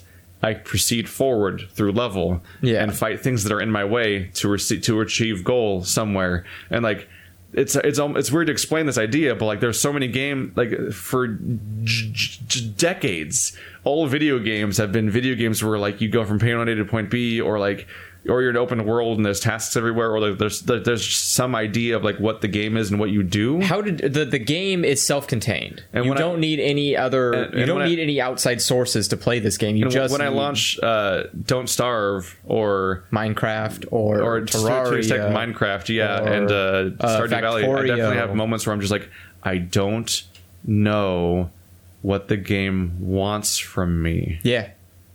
Like even Factorio is actually better at this. Well, Factorio has a tutorial. Significant, not even without the tutorial, it's significantly better just in that you're like, oh, there's a resource there. I have this item in my inventory. I literally press E and there's a crafting menu. Like, oh, that thing mines coal, and there's coal here. I can mine coal with that thing, and like, and it. Yeah, but boy, like, do you not like you won't just happen upon advanced strategies out the gate. No, but when you play Factorio, I always was like, oh shit, like you keep unlocking and like you just find another thing in your crafting menu, like, oh, this can craft, you can craft this with these things and stuff like that, and I always found a next thing to do in Factorio without even having to research it. Yeah, whereas like Don't Starve, I'm just like, I don't know what's happening. There was some stuff I had to figure out with Factorio. I'm supposed to rub like flowers on myself to be less crazy, or I'll die of crazy. That sounds fun. We had a session, my first session of Don't Starve years ago. I played it with Bird and Wander, and I was playing as the librarian. Oh, and I was going crazy. Yeah. I was literally going crazy, and I was like, how do I not go crazy? And neither of them could answer my questions. And I'm like, three of us are playing a video game and none of us can explain how I'm dying and how to stop the dying. Like, I'm not cool with this design philosophy where you have to like do intense online research to figure out what to do. And the worst part too is it's not online research you have to do through the company. No, it's like it's the community has to create the community creates wikis that aren't guaranteed to stay there forever. We're playing Stardew Valley, and then like all these comments are about our inefficiencies, and I'm like, inefficiency at what? Yeah, what am I even supposed to be accomplishing as the end goal, let alone be efficient along the process towards that? I'm like, literally, I don't know what the metric is. Like when they talk about me being inefficient in like the Surge, I can like gather some idea of what they mean. When they say it in Stardew Valley, I'm literally like, I don't even know what the metric of success is to begin with that I'm being compared to. Yeah. I can't tell. I'm so baffled. It's the weirdest thing to do for an audience. Because you're like, because they have so many expectations that are self-made, basically. Oh, yeah. And don't communicate to me. And so I'm sitting here like, I don't even understand. I think the worst part is just I am just genuinely tired of games that are just wiki games that require. Binding of Isaac's another one. It's like these games that require you to just either store absurd amounts of knowledge. I'm definitely tired of all the roguelikes where you just pick up a thing and it's like, it's the coat hanger. I'm like, what? And you're like, it's the coat hanger. I'm like, and it just makes them like, that's all it does. It just says that. Yeah, and it just makes them snide joke like, don't put it in your vagina. And you're like, I don't literally know what that means. Are you saying like, don't be a female character when you pick this up? Or are you saying like, abortion's funny? Like, this is serious. I'm playing a game here. What the fuck did I just pick up? Weird, baffling things happen. I'm not even exaggerating, by the way. Like, there is a hanger. Like, coat hangers and abortion pop-ups and stuff like that are like just actual items in Binding of Isaac because it's about fetuses and stuff. You look that shit up and it's like, oh, a coat hanger does this. You're like, that's not what I would have thought it would do. Like half the shit you pick up in A Binding of Isaac, you're like, I would have never I'm trying thought to it would remember do which that. ones do it better or worse, because some games are super bad. And Isaac might be one of the worst. I think ones. Isaac is the worst One of the only ones I can tell is like, I understand what tears up means. It means your tears are better, Yeah, which is the way you fight. But there's so many things where I'm like, what is happening? Well, I'm like half of a new animal now. What's happening? And it doesn't help when you get into situations where it's like, oh, do you want to sacrifice a heart for this item? And I'm like, no, because I don't know what that item is. And you can't just like go up to you hit a it. point where you're playing Risk of Rain or Isaac, and you just have like a 3-row long list of icons on your character now. Yeah. That just all the mutators affecting you now, and you're I'm just like, this game is noise. sure, it is just there. Like those kinds of games are built with the intention of players just hammering through it over and over and over again until they like become feel legendary. I feel like every time I play Risk of Rain, I always start off with a good impression just because I want it to be a better game. Yeah. But it's a roguelike, and it's that specific type of roguelike that I find really uninteresting, which is that, like, when we played Tokyo Jungle, Yes. that game has surprisingly decent mechanics. Well, where, like, the moment-to-moment experience is tense and desperate and interesting. Yeah. But Risk of Rain, for example, is part of this other type of roguelike. And also this one, like, I think it's called not Legend of Dungeon, Dungeon something. I don't know. There's one that Dungeon Defenders? Dungeon Souls. Dungeon Souls. There we go. Dungeon Souls was this game that I'd always watch Wonder play every now and then. I'd be like, this is noise. What the fuck? That game and Risk of Rain are just ones where you just snowball. You just Like keep your going. actual ability to play the game well doesn't seem that interesting or important. It's mostly, can you snowball this absurd collection of mutators in your character, and then you just win? Yeah. Basically. And you know that you have this particular, I would say that a good roguelike is one where you could die, where you have a very even and scattered distribution of death times. Probably somewhat increased towards the beginning, because it's easy just to die at the beginning. But my idea is that you're just as likely to die in any given minute. Yeah. And so you could have like let's say a linear spread. Like the line chart of your deaths would be a straight line going down, because of course the further you're in, the rarer it is to die at that moment because you're further in. I would say Rogue Legacy's like that. But something like Risk of Rain, it has an exponential problem. You are exponentially more likely to die at the beginning of the game than the rest of the game, because your powers make you so much more powerful that the game becomes a joke. And so I think I've played Risk of Rain like 10 times through now. I think I've beaten it like 10 times. Damn. And you either die in the first 15 minutes of Risk of Rain or you beat it. Yeah. And it's like a 2-hour experience, but you either die immediately or you just beat the game. Yeah. Because you just get so absurdly powerful that it's like and you start realizing that what you're doing with the controller isn't really that important part of the experience. No. And Dungeon Souls definitely looks like that too, where it's just like the character becomes a weird snowball of death powers. And that's how you beat the game, and it's so uninteresting. It's unfortunate, but it's not the thing you're doing. It's just a genre of games that appeal to enough people that they keep being profitable. Rogue Legacy is not comparable necessarily. Well, I meant comparable in the Rogue Legacy is weird. Well, Rogue Legacy is one of those kind of games that I feel like you will always die more in the beginning, but once you know the full map, like once you. For me, it's Rogue Legacy isn't applicable in this comparison, just because it has a weird like sustained progress thing. Yeah. And it also has a weird setup where you have an experience that changes every time you play a different class, because like there are classes that literally have a ramp built into them and stuff like that. Like Rogue Legacy is really weird. Sure. Like even towards the end of the game, you can die shockingly early in runs and have bad runs and have amazing runs both at the beginning and end. Like it's just. Well, just don't pick the colorblind person. It's like a fundamentally different structure for a game. It's weird, as opposed to like when games you're supposed to beat from front to back in one playthrough. Yeah, it's a very different structure. I like Rogue Legacy more because it's more of a normal game, and I'm not super fond of just losing everything. Which like a lot of roguelikes, I'll play them until I die once, and I'm like, all right, and then I just move on forever. Because I don't really feel like starting the whole experience over. I definitely feel that pain. You know what? You're talking about what's it called? You're talking about Dead Dogs. I was literally like, we never finished the dead dog stories, No. did we? But- or the conversation that spawned them, which was the cop story, which also Yeah. never happened. You never did that either. Well, we kept sidelining, Escalating, and then we got to roguelikes. yeah, I don't even know how. video games. And it wasn't even the roguelike reference I made, because I made the joke about like I think I made at some point the joke about like lifespan of an individual being comparable to like a roguelike like leaderboard, and that didn't even Yeah. spawn the roguelike conversation. No. I don't know how it got here actually. Oh, we talked about horror games for a while, which Yes. led to the discussion of Darkwood being cool Yep, because it's really cool. it's really cool. It's just a really good game. Although I'd have issues with it, but that's better discussed after you beat it. yeah. Because I think it has some interesting conflicts in its design, but it's all in the realm of like, this is good though. It just works. I have a thing where I think Darkwood is a good game that's split between being two better games.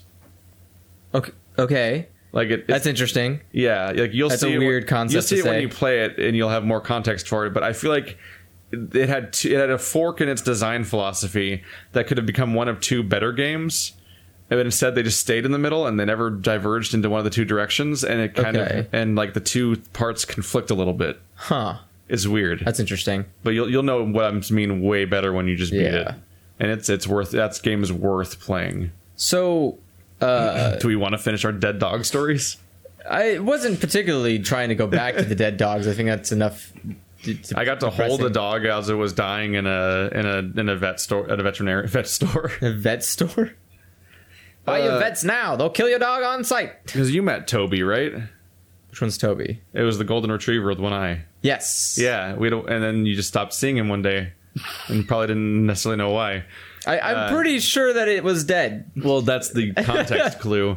Because yeah, we had a Well, when an animal just disappears from had- someo's home, it's usually pretty apparent. that we had the a dog- golden retriever that we adopted as a rescue, and it had one eye, and it looked like that one character from Mortal Kombat, the one that has like half his face is metal and shit like that, like that. He looked like that for a while because his eye Was that Jax? Yeah, not Jax, the white guy. Oh, Kane? Yeah, it's Kane. Yeah, there's a white guy with like a buzz cut, I want to say, and half his face is metal with a red eye or something. I think that's Kane. I think so. I want to say that's Kane. I don't know Mortal Kombat characters very well, Maybe I'm but wrong. the image of that character's face sticks with me a little bit. Does Jax have a half metal face? I think he just has a metal arm. I thought he also had like a metal face. I don't know. I don't know. I think you might be thinking of Cyborg, the Teen Titan, who has a half metal face. I don't There's a know. lot of overlaps of design flaws. People just like asymmetry in their edgelord characters. See every haircut of every anime character. So And furry. we adopted a. I mean, furry's just our anime. We adopted. Excuse you, no. We opted. I didn't say that anime is furries. I said furries are anime. I don't want them Also, associated. so is the entire Sonic fan base. It's just a weird subsection of anime that Gross. you don't want to think about. Nothing personal, kid. So we adopted a Labrador Retriever, Toby. Its eyes, one of its eyes was sewn shut, and its whole side of its face was shaved. Like, because for that for that operation, because I guess it was found it just like found on the street, and like its eye was ruined or whatever. Great. And, like that was part of the process of rescuing it, and then we adopted it after that. Oh, humans. So it was adorable because he would run into shit.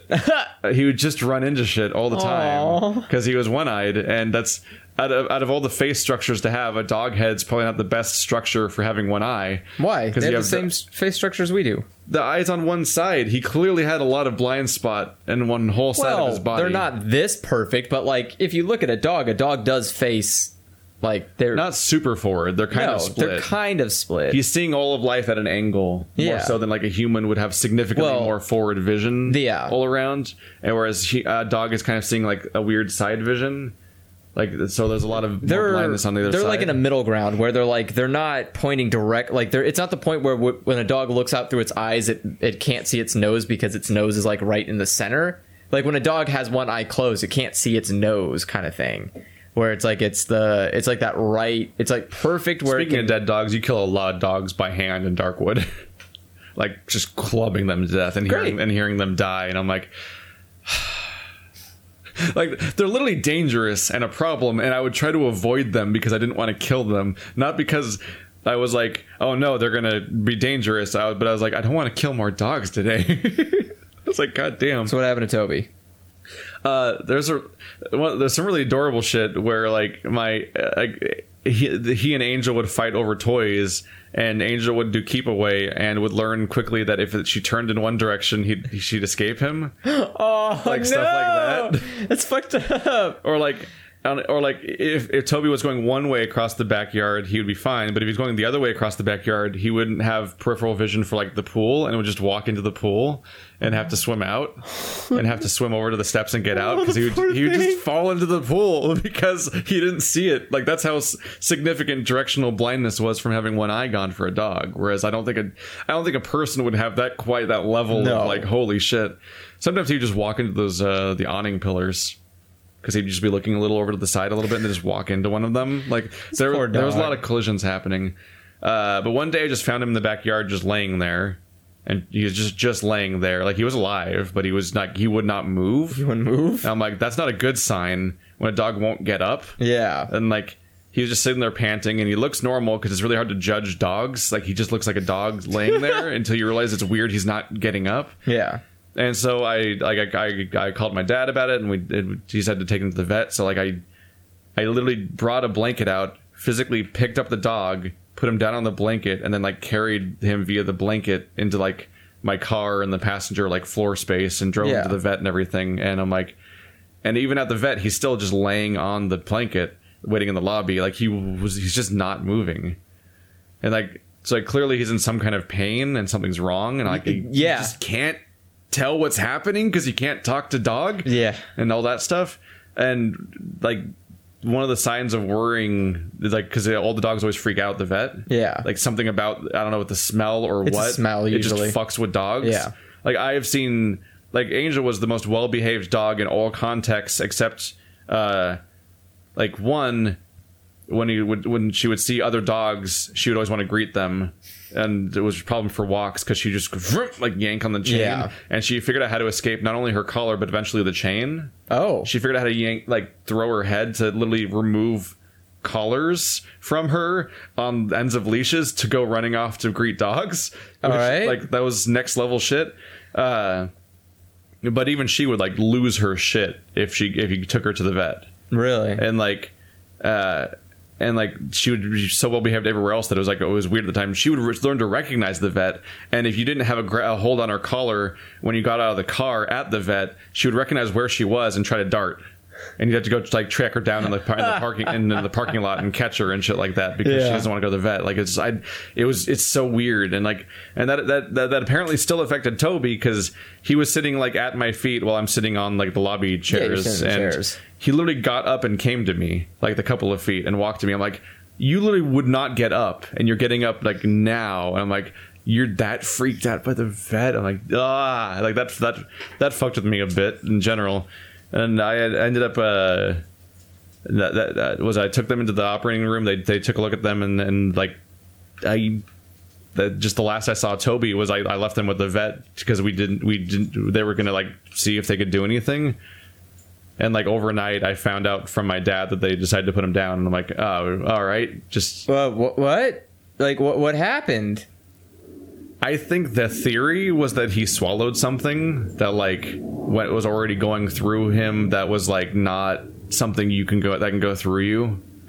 But I don't like one of the ideas was that they suspected he might have like swallowed like a plastic bag or something like that, like something that just isn't food. But I never got the full story, and they didn't.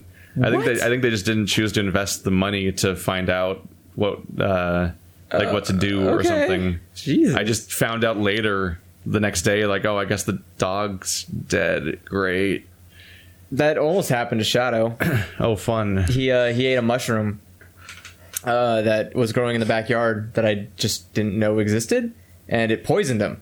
Oh shit! Like, super bad. And so I didn't think much of it. He was just kind of like, he would sit on the couch and he kept like moving his head like this, really weird. And I was like, it's kind of like, stop doing that. So I'd like grab his, like he's hallucinating. Yeah, like so I'd grab his head and like hold it straight, and he'd like look at me, and he'd be like falling down, and I was like, what? I don't know. I was like, my dog's melting. yeah, it's like dog not. No. I was like, dog is not working, and so I was like, okay, and so I was like, maybe he's just tired, maybe he's something. So I would say like, hey, do you want to go do something? Like get up and try to move and get him to move around. You try to hype him up, and he doesn't like. And he was fine. He doesn't react. He was like, oh, let's get hyped, and he was okay. I was like, oh, well, he's fine then. He's just being stupid, I guess.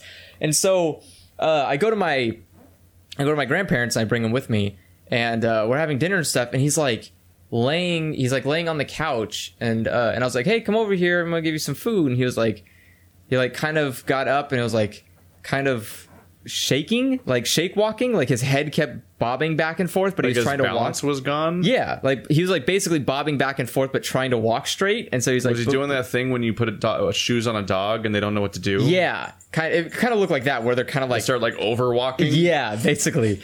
and so I was like, okay, I don't think you're good. Like something's wrong. So no, they pump his stomach or something. Yeah, so they brought I had my grandma and my sister bring him to the vet, because I was like, if they're just like, oh well, he's got to die, he's like, I'm not gonna be there, like, I can't do that, like it just fucking so they brought him, and they're like, the vet was like, oh, it's good that you brought him in tonight, he would have died overnight. And I was like, oh yeah, that would have been fucking swell. Wake up. I didn't even notice Shadow was in here when I closed the door.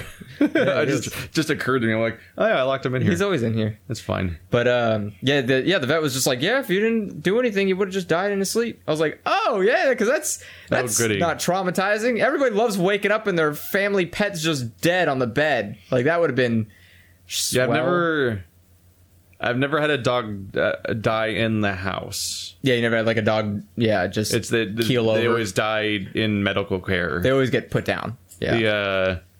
Although I don't know what happened to Roxy. Okay.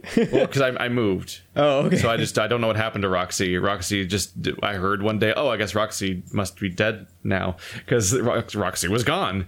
Your parents are like that was the poop chihuahua. They put up with. Oh shit. Sadcast canon. Yeah. We should acknowledge this, I guess. Yeah, because Sadcast episode 1 named Poop Chihuahua was a joke related to the chihuahua in the house that I grew to resent. Another damn... It's just another damn animal that I had to, like, take care of that wasn't mine. And that whole experience... I have dumb stories related to this thing. Because, yeah, I had to... First of all, there was a weird thing where they started getting a dog sitter when when they would leave town. Yeah, but I was there. So wait, so the stranger just showed up at your house and was like, "I'll watch this dog," and you're like, "Who the fuck?" There's actual Let's Plays where I pause out of nowhere and I just edit it out afterwards, or I just sit there in silence because I heard someone come into the house and I'm just gonna wait for them to leave in silence, and just I would pretend I wasn't home. Because I was upstairs in my room and everything, so I would just pretend that that there was just no one home, because that's what they expect. Yeah, because they're dog sitters, and the whole point is to come by and take care of a pet while the family's gone. And so I would just pretend that this was normal. So I'd put like headphones on and just like watch something or whatever in silence, or I would just pretend I would just be a ghost. I would just not alert them to my presence, because I didn't want to explain how fucking weird this was. Because even I didn't understand. Yeah, I don't. It was just a surprise. I'm not. And eventually, I got them to stop doing that. I'm like, I can take care of your goddamn dog. Like, it's really weird that you keep getting a dog sitter when like I'm here. Does your dog need anything special besides food and not be dead? Yes, that's the fun part of the story. They need medication. Yes. So it was not fun dealing with this dog. By the way.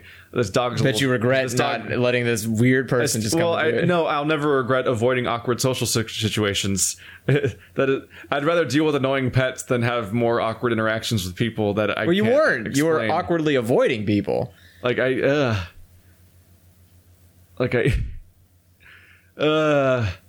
damn dog was diabetic. It's a diabetic Chihuahua.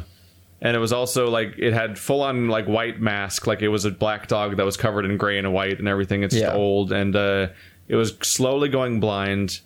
It was diabetic. Supposedly they did a good job taking care of it, because supposedly as a diabetic dog it was supposed to be dead in like 6 months, and it lived for like 4 more years. and only slowly lost its vision like near the end of that. Jesus. Like it lived with diabetes for a very long time, and only started losing its vision like right at the end, basically. So like it stuck with there for a while. So I guess the treatment was working or whatever. But yeah, you had to give it. First of all, it was fed wet food, which meant I had to open a can and scoop out like a third of the can into a thing, then mash it up and put pills into the mashed up stuff, so they would there was a little pill that I had to hide in its wet food so it would get consumed at some point. But that was just give it a treat. That's the easy part. That's the fine part. That's the whatever part. The next fun part is the injection. Oh, the insulin? Because I had to give it insulin, which meant there's a whole bag of needles I had to deal with. And by the way, I just want to point out, I'm sure I said this in Sadcast, how fucking dumb is it that there is insulin for dogs? Is it even different? I don't know. That's the worst part. It might be different. And I don't know if it is different. I think it's just the concept of insulin. But the idea that someone's like, by the way, you got to manage your dog's diabetes. What the fuck? How would I even know if the dog's low on blood sugar?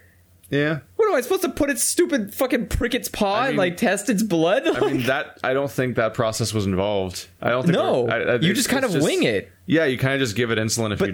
But that's what I'm saying. Like you could. That's why most dogs with diabetes die, because you just overdose them on insulin. Yeah. Because you don't. Because I think it's mostly just gotta manage its diet. If your dog has diabetes, you fucked up. I think dogs are easier to maintain than people in some cases because their life's so regimented and exact. Well, yeah. And out of their control. And the dog's not going to go and eat like a cake without you knowing. Yeah. Like a kid with diabetes is like, you might as well chain the child to a pole. No, seriously, because like the child we need tests more because of the fact that our lives are so irregular compared to a dog's, which is so exact and repeating. But this fucking dog would just flee, and it's a Chihuahua, so it fits. You have a problem with fleeing animals. Yeah, you always have to take care of animals that run from you. Yeah, but dogs like me. I get along great with dogs because they're dogs. I feel like that's subjective. I think those cats just escape because they flee from anything that's new. But this dog would not flee until it was time, because it would realize. Oh, and I'm like, you fucker! The dog like built its own schedule in its head and was like, "It is insulin time. I'm gonna go." Yeah, it was and it was such a confusing thing because the dog would go up to the treat drawer and bark and like get all excited about the treats, and I'd get the treat and then it would run away because then only at that moment would it realize that treat had like it would forget the connection of treat to insulin until the moment it saw treat. Then it would run from treat because treat equals insulin. Like it was a very Pavlovian moment that like it was afraid of treats. But it wanted a treat. It wanted treats in the hypothetical, but when it saw the treats in the literal, it would run away from them because of the insulin shot reminder, basically. What kind of absurdist mindset? It's like, and in both the dog's case and the cat's case, you just grab it by the scruff and kind of pull it up, and you kind of just jab it in there, and you feel the piercing thing, and you just inject it, and they weirdly don't react. No, they just go like... I'm like, I can't tell if they feel this or not. Needles freak me out, but whatever. But they react enough to freak out about the concept of the process, but they don't react at all during the process, so it's weird. But yeah, I'd catch another fucking small animal, and I'm like, I hate small dogs. I hate them. I hate them so much. Because they're irritating, and they're aggressive, and they're unfriendly, and they just do a bunch of shitty things. But they also have a bunch of health problems because they shouldn't exist in the first place. Yes. But also they can hide in tiny spaces. And I'm like, you shit. I don't want a dog that can go under the bed. Yeah. Shadow can do that. Shadow can go under the bed. But it's the thing I like your about... dog at least goes in the variability of how much bed space is there. Yeah. Like there's a variable of which beds your dog can go under. But Chihuahuas can just go anywhere. Yeah. Chihuahuas are just limitless. I would always be afraid of I was always afraid that one of these days I would not close the door manually, but let it close behind me, and it would slam and slice the dog in half or something, or that I'd backpedal and step on the dog, which would presumably just die if you stepped on it. I hate the idea of a dog that's foot sized. Chihuahuas are a mistake. Chihuahuas are just they are so horrifyingly fragile looking. Yeah. And I'm I've had so many hundreds of moments where Angel is just infringing upon personal space while we're at like the door to the garage or whatever, and we're backing up, and you step on our paw, and like they massively overreact. Yeah. They do the super yelp that is not proportioned to the actual feeling they're actually feeling. It's just a surprised, gut wrenching sound. Yeah. That is, frankly, a disproportionate punishment for me because it makes me feel way worse than anything that happened Yeah. to them because they're immediately over it instantly. But Shadows I'm like like that. all those moments I have, I'm like, a chihuahua immediately makes all those moments way scarier. Yeah. Because I'm like, Because it can happen at any point. I'm just happy the dog's dead now, and I never did it. Wow. I'm just happy that Rude. after those years, the dog's finally dead at a vaguely normal time period, and I didn't cause it. I'm like, oh, thank God, I won. I won at not killing this chihuahua. Is that all the dogs that have died in your life? I think so. Boy, that's a lot of dead dogs. It's only 3. You know, if I only had 2. It's 3, and only one of them was like my dog. Yeah. Like that was grew up with this dog, and it was around for like a decade, and then it died one day. And now your parents have 2 other dogs, don't they? There's a brief adoption of a dog that then died of surprise weird problem, and then a dog that was inflicted upon us at a late date, and then eventually died of being very old because it was like a 15-year-old Chihuahua. Yeah. But yeah, now they have 2 more dogs. They have 2 more. Yeah, Your parents enjoy suffering, and one loss. of them's a rescue again, and it has like emotional trauma. Which one? The one that isn't up. The one that won't greet you. Which one didn't? You've been there with me? 2 dogs. You've been there with those 2 dogs, right? Yeah. And for context, they're like, I don't even know what they are. They're like, they're not Dachshunds or whatever, or Dachshunds. No. They're kind of short, long dogs, but they're like white with black spots and everything. I forget what they're called. I don't know dog breeds. I think they're very well. Dobermans. Doberman Pinschers? Or You think that's what they bloodhounds? are? They're not bloodhounds. I'm No. pretty sure that's not what a bloodhound is. They might be Dobermans. I don't know. But I didn't see. They're not German Shepherds. Did one of them and not- they're not Pit Bulls, and they're not Labradors, they're not Huskies, so they're wrong. Did one of them not? They're not a big breed. They're wrong. Yeah. If you're not getting a nice, solid-sized dog that can do shit, then it's like, why'd you... I'm trying to think. Like, did one of them not greet me? Yeah. I don't remember. One of them's hyper friendly and jumps on you and aggressive, not like aggressively greeting you, and not aggressive. Like it's all up in your shit, and it's so hype, and it's running from person to person, and it will not stop wanting more attention for the entire get together. Yeah. Like it'll just find a new person that will put up with it every 5 minutes for the entire night. Literally my dog. And the other one just sits in the distance and like cowers away from everything. Because like I think it was abused or something before it arrived at that house, and it just like I could have sworn I pet both dogs. It gets along super well with my stepmother and the other dog, and nothing else, including my dad. Like it just hides from everyone and retreats from everyone. Huh. Weird. I didn't notice that. They keep getting. They went for another rescue again. Oh, I mean that's nice. They should. They're both the same breed, but they got them at different times. That's impressive that it likes the other dog. They got the first dog first, the not happy one, not abused one, and then they got the rescue like months later. Okay, and it happened to be the same breed. It's like that's convenient. Coincidence. Yeah, stuff just happens. I have another dead dog story though. That's not mine. Which is that Roxy had Chihuahua friends, and one of them met a fairy tale end. One of them had a dramatic ending. They had 2 chihuahuas. And you witnessed this? They had 2 chihuahuas that were more annoying and more small and awful. I think you met Roxy at some point, probably, and it was like a big chihuahua. Well, it was just a fat chihuahua. It's not even just a fat, like it's a larger breed of chihuahua too, where it's like it's more. It's not it's a chihuahua you pick up with 2 hands. It's not a purse. It's not a purse-sized chihuahua. It's a chihuahua you pick up with 2 hands because it has the vague anatomy of a dog, but it's just too small. But these other ones were like the fucking Taco Bell dog chihuahua. They just are awful and shrieky and aggressive and irritating. And I'm like, why did you add wildlife to your house? Like it feels like you just brought a badger in and wouldn't let it leave, and it hates you. Like it feels like that kind of thing. And one of the and they would roam in their backyard and stuff like that. And one of them just got carried off by a hawk. because they made it just got carried off by a hawk, and they never saw it again because it was prey. A bird flew into their backyard and carried off their dog, and I assume ate it, and that's the end of that dog's story. And I'm like, we have committed an actual sin against wolves in that we got that far. Like, I love the story of how wolves came to existence. I did a whole college paper on the domestication of wolves, and I think this shit's cool about how we made dogs are man's best friend because we actually made them that way. Like, yeah. They're so... Yeah, dogs didn't just show up and we're like, we love you. They're such perfect companions on so many levels. Yeah. And then we just took advantage of that and we just ruined them. Yes. Like, we could have had all these nice dog breeds that are healthy and perform well, and they live happy lives. What the fuck? And they're great. Are you really saying that? And then we're like, well, we're going to fuck them up and make these ones too. Yeah. Do you It's not like- notice that literally every single amazing thing that humanity has ever accomplished has been turned into shit? Do you hear about how they're breeding they're trying to breed pugs to reconstruct their snout? Yes, because pugs are a fucking abomination of mistakes. It's like, because pugs and chihuahuas are all in that territory. So are Like, golden retrievers. I'm like- Golden I'm retrievers like, are getting what to a point like I'm that just too. Like, what have you done to them? They're all inbred. They're a weird mess. And you know what the fun part is? Jesus, Let it die.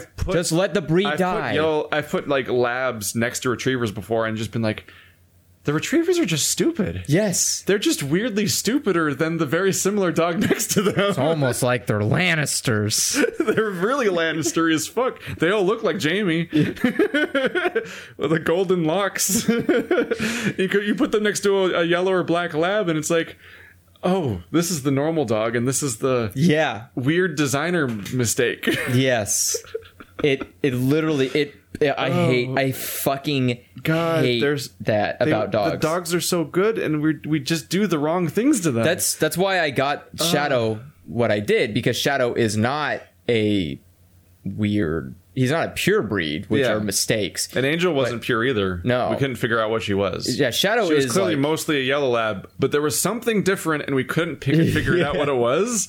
We just couldn't recognize it. It was too slight. But that's also what all dogs should be. yes, dogs are supposed to be like humans, which are varying. You're supposed to mix the genes so they don't start melting. So they don't become pugs, you fucking losers. Like Shadow's a poodle terrier chihuahua mix. Yeah. That's just a combination of random shit. And you know what? He's a great damn dog with no health issues. I wonder how that happened. Probably because he's not a fucking genetic mistake. My brother has a husky, a Shiba Inu, and a corgi. Oh, a corgi? And those vary a bit in their in their reasonableness of breed. Yeah, corgis are very, very... Isn't it weird how a Shiba Inu is just an Akita that somebody put into Photoshop and scaled down? Yes. Like 30%? Yeah. It's like, I think they have the same silhouette. I think they're just identical looking, but different scale. The reason I can't tell the difference. No, the reason is because one of them grew up in the mainland of Japan, and the other one grew up in the northern cold of Japan. So they took on like weirdly unique traits. They have like environmental adaptations that led to them having different sizes, but being otherwise identical breeds. Yes, because I can't tell the difference between them. I need a scale. I need you show me a picture of a dog, and I need something next to it for scale, so I can tell which of the two it is. Yeah, because it could be a trick of the light. so like Shiba Inus were used in really old time Japan. So what I'm telling you is in about 10 years I'll have 3 more dead dog stories. Yeah. I thought of another dead dog story. What the fuck? Where do you keep getting these? It's not literal. It's tangentially related, but it's interesting. Finish your story. But anyways, the idea is that Shiba Inus they were used in Sapporo for hunting. So that's a very snowy, like icy area. So they just... And the smaller ones were in the ice? Yeah. Because they were smaller, so they could. I almost expected the other one. No, they needed to fit into. I almost thought like the bigger ones would be able to like walk over the water level, or like they'd be able to walk over the snow more better or something. Or they needed the Shiba or Inus. the body mass would maintain heat better or something. Well, the Shiba Inus are really good at maintaining heat. They're dense little shits. Their That coats thing, are very dense. Floors me sometimes. Yeah. Because it's just this little tank dog that's really heavy for how small it is. The reason that they're so small though is because they need to fit into bear caves.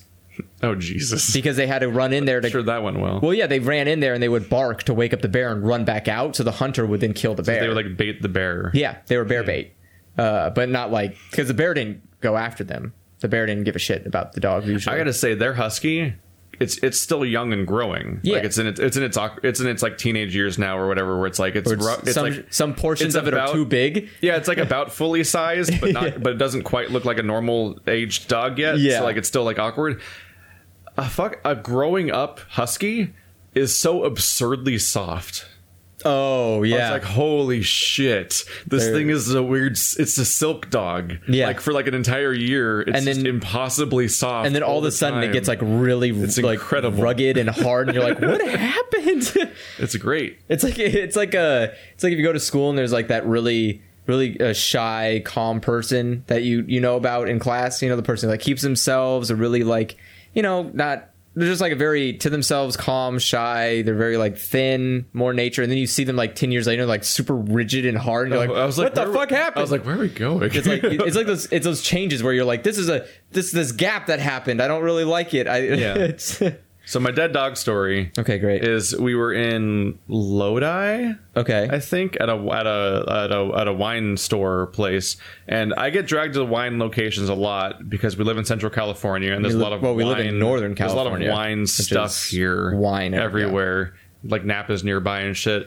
I don't drink generally, and I especially don't. Of all the options of drinking, the least appetizing one of the entire list is wine. I'm like, I don't even slightly get this one. Like, I will literally try hard. I will do a shot of hard liquor before I do wine, probably. Really? Because I'll be like, sure, whatever. Let's just fucking let's have an experience for a moment. I won't keep going, but I'm like, yeah, fuck it. You can, or I'll be like, sure, I'll try a margarita today. Let's just see this. Let's experience margarita. Or I think I've told you before. I have like a checklist. I've just kind of done one of a bunch of different things. Yeah. Like I think I've had Fireball whiskey. Gross. And yeah, that's what everyone says apparently. Yeah. I've had a margarita. I've had like a fruity rum like long drink thing. Oh, okay. They do the tall drink full of like rum and fruit. And I had what was called the Fluffy at a Gabriel Iglesias concert.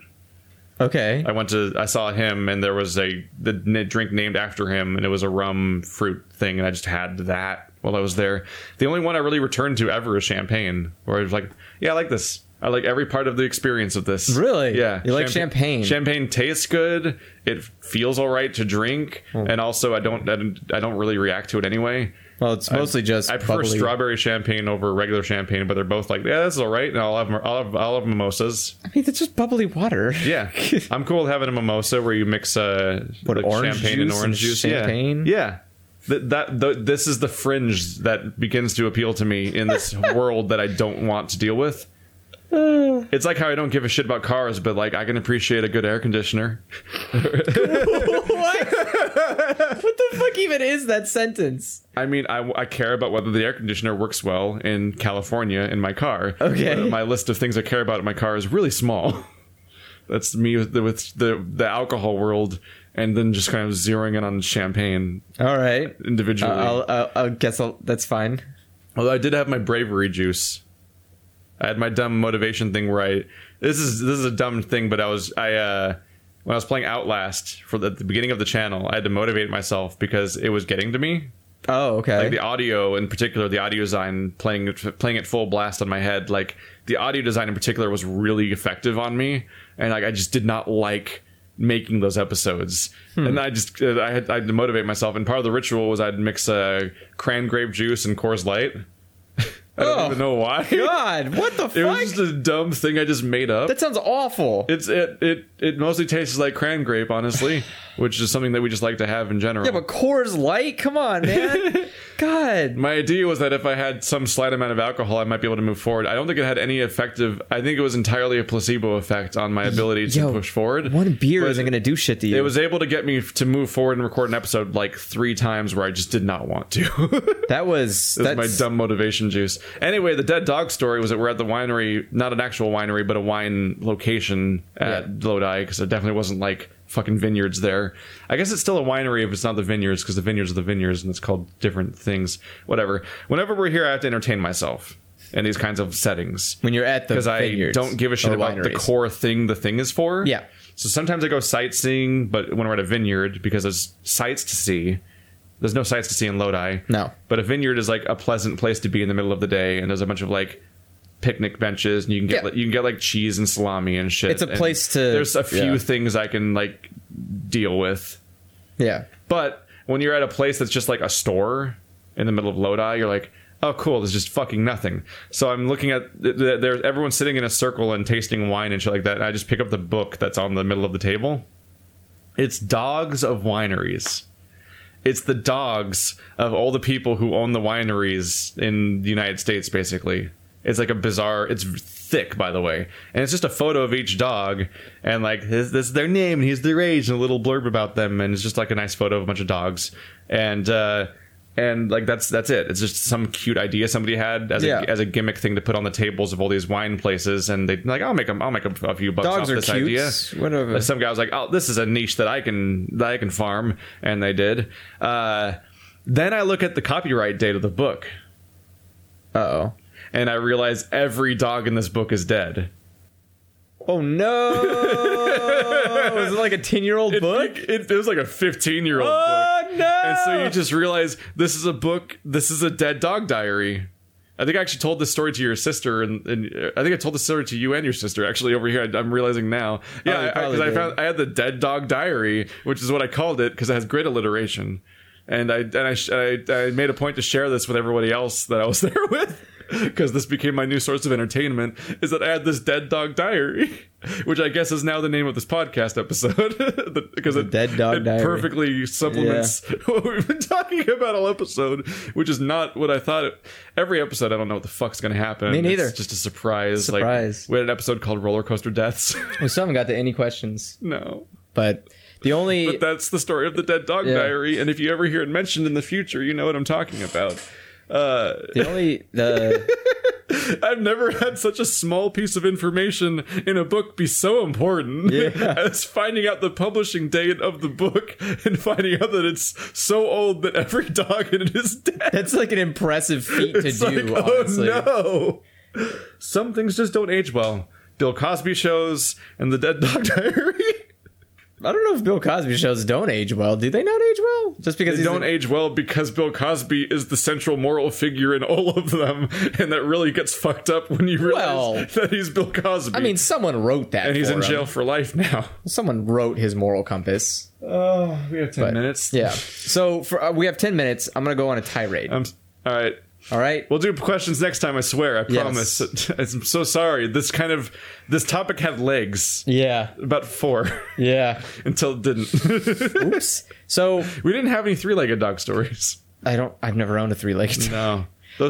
3-legged dogs are badass. They are. I'm like, holy shit, look at them just go. Don't give a fuck. Yeah, they just keep moving. Like, they are over it. They're like literally unstoppable machines. So today early this morning, I went to a funeral.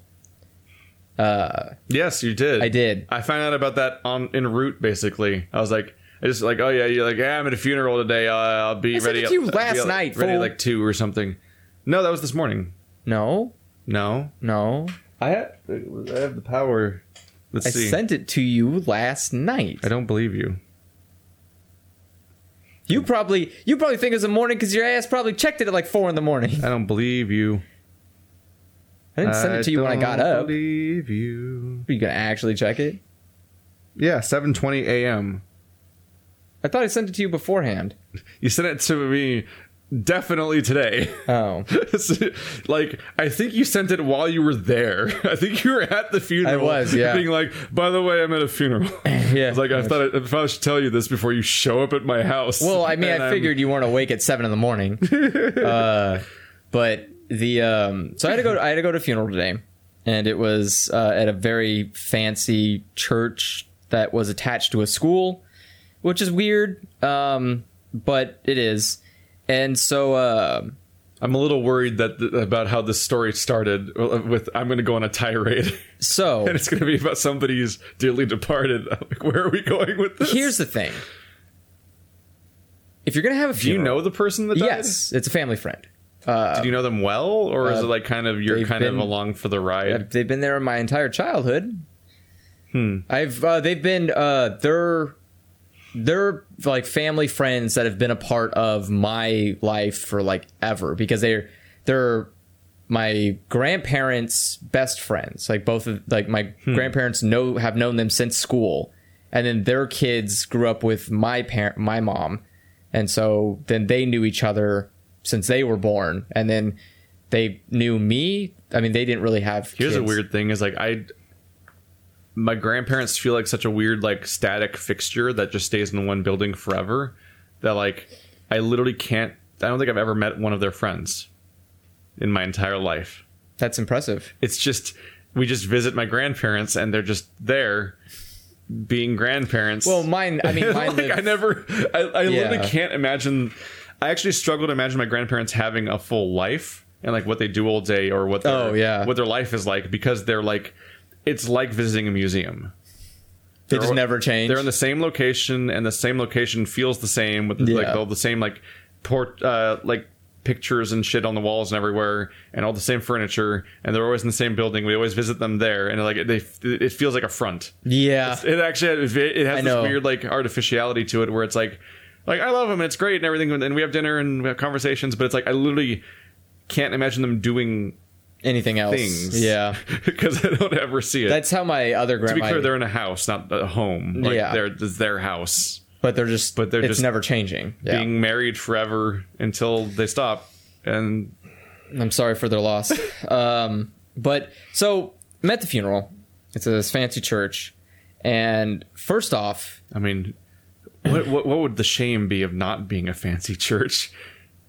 I mean, I don't know. You could go to like a hobble.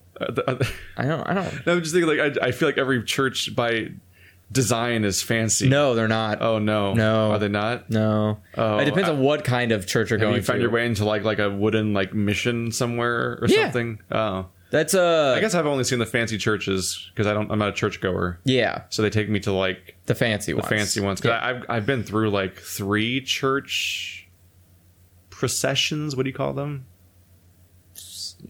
Sermons? Is it just a sermon? Well, the sermon is like when you, or mass, I guess you could call it. I want to call it mass is when you I've stay been- for the whole thing. That's I've like been on to Sunday. over the course of my entire life. I've been to like 3 Sundays So that's 3 masses. where you're just there for Yeah. like a while, and it feels like time has stopped, and you can't really tell how much time is passing. Or Yes. isn't passing. Yeah. And they're speaking in strange terms that are hard to even though speaking in English, it's like structured strangely to the point where I don't even want to put the effort into listening to it. Yeah. And I just kind of sit there in my slightly nice clothes, because I've never had actually nice clothes, and just wait respectively, because stuff is happening that other people care about, and I'm someone who will be respectful in those situations. That is impressive. But I'm just like, how did I get stuck here today? I was literally on Discord the entire I'll just be funeral. like, how did I get stuck here today? But yeah, like I was on my phone the entire funeral because I was like, this is boring as shit. Like, fucking, what a waste of time. But who am I gonna offend? The dead person? They don't know it. They're dead. I mean, no one's surprised. No. No one's surprised to hear And no one's that- gonna say hear your anything to me. behavior. I mean, no one's gonna be like, No, Andrew. I mean, out of our audience, no one's surprised Oh, by your behavior. No one, honestly, in my life, no one's even surprised by my behavior. You almost threw a vending machine out of a window last time we went to an escape room. Yes. There was a real risk of that going I almost tilting slightly differently and you having a different day as a result. yeah. Unfortunately, I went to another pizza place yesterday, and there was that machine again. And I was like, I can't go in there because it's gonna fucking screw me. I thought you were about to tell me a story where this escalated worse. No, this time. I couldn't because it was like there was a whole thing. There were like some kind of there was there's like a whole charity going on there for like cancer raising. I was like, I'm not gonna go and make a scene throwing machines around while people are trying to raise money for cancer. That's kind of fucked up. But even Andrew has standards. I do have standards. I'm not gonna inconvenience a charity. I mean, that's, unless it's like a shitty charity. Like, you were the most confusing litmus test of bizarre characteristics just shuffled together.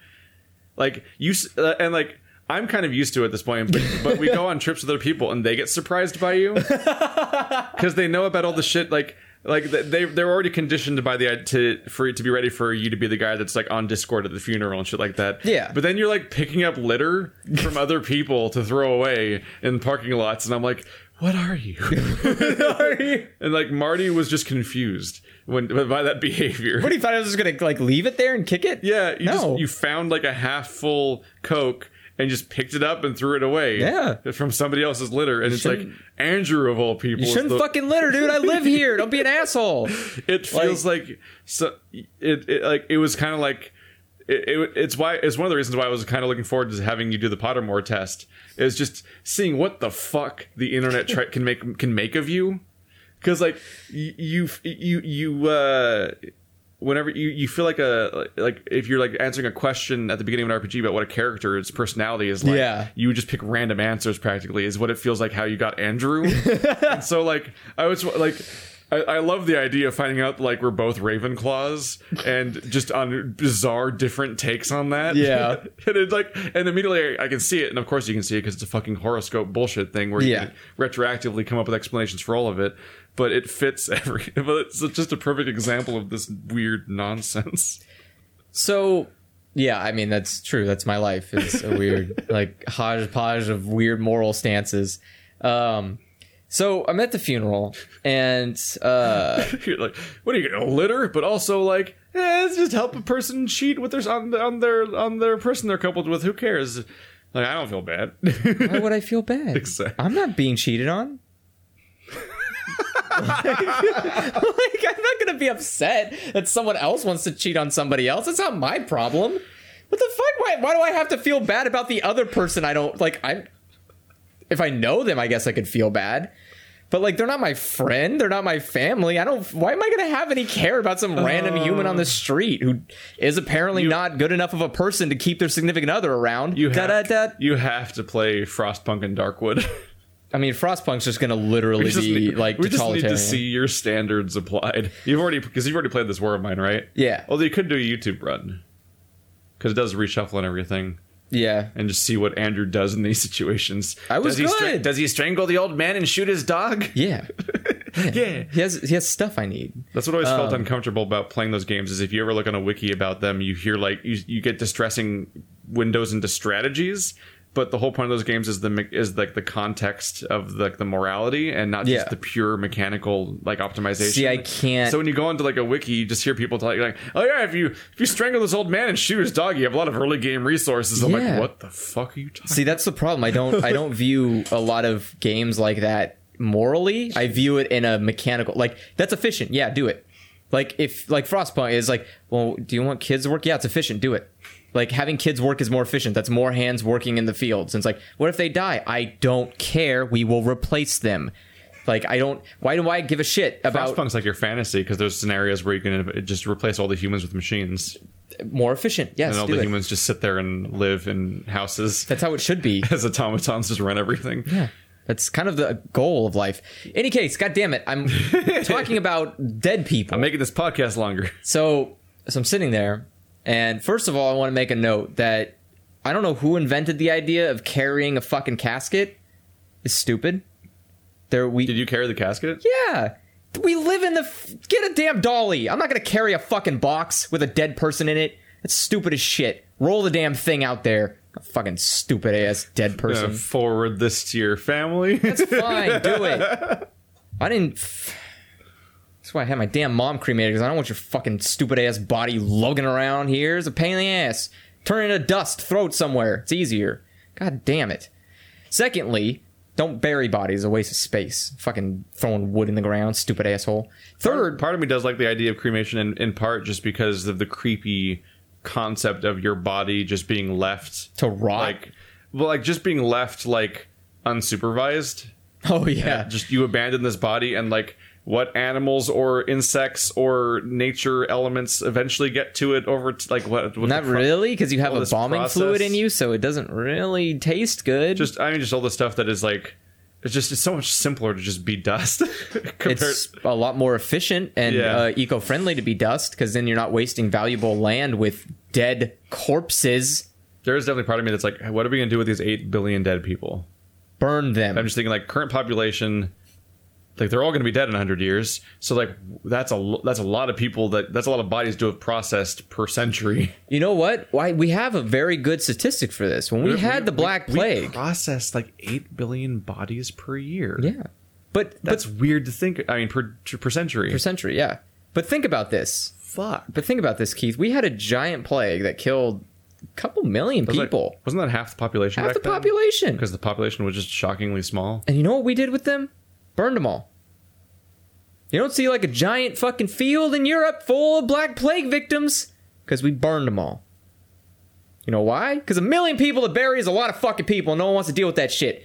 Europe didn't want to lose a lot of land. Who's going to take that? I mean, France? they didn't cremate them. No, they put them in piles and burned them all and hoped for the best. What you're talking about there is a mass grave, ultimately, not like Deary, cremation. let me be honest with you. Where you like they didn't skip the process of burying people ultimately. No, but I want you to be aware that cremation isn't you're not getting the dust of your family member. No, but cremation does destroy the body. Yeah. Like I know there's the whole thing about like whether or not you're actually getting the right ash and You're stuff like not. that. But I'm saying like it destroys the body, even the bones and everything. It's all Yeah. just like it's gone. But the temperatures they would have been burning bodies at in like the Black Plague would not destroy the entire body. Well, no, So but- like a burial still occurs, or you have a giant lump of death. Well, it's just kind of mush and so bone. like they're not really. What you're saying here is not an example that actually it doesn't actually change your thing you're arguing for, because they still buried them all. It's just they burned them first, which was to get rid of the plague.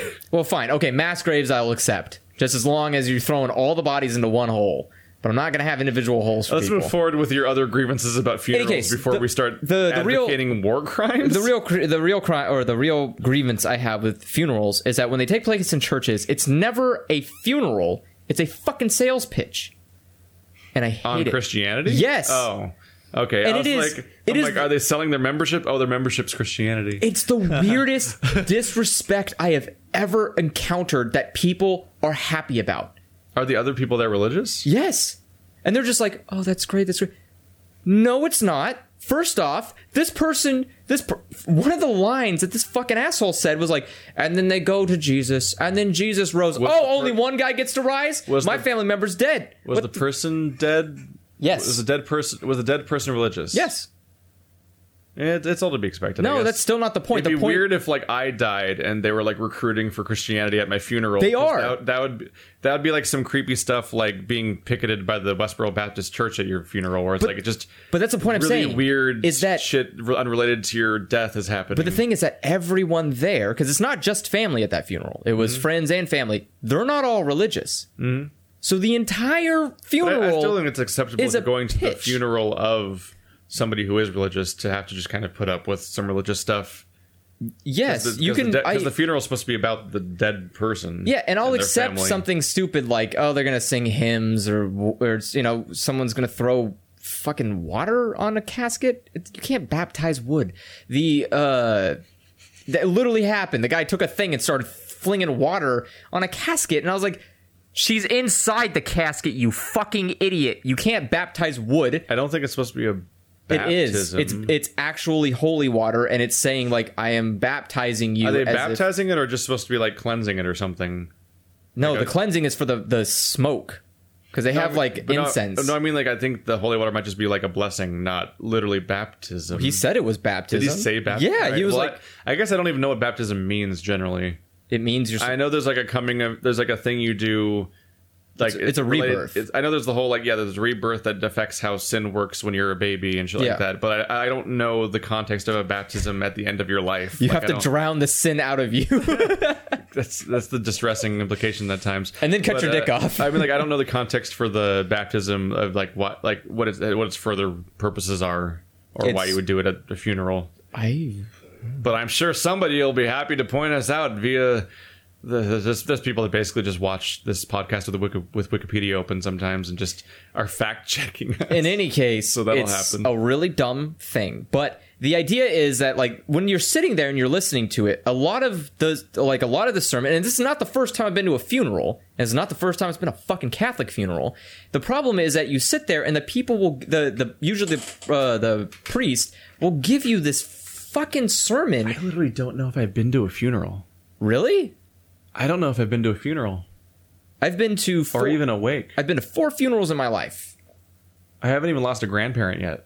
That's impressive. I've lost 2. Like, I still have but I didn't go to their funerals. I still have all my grandparents. There's no point. And one of them's going to have a fucking annoying funeral, I'll tell you that. Yeah. The Seventh-day Adventist.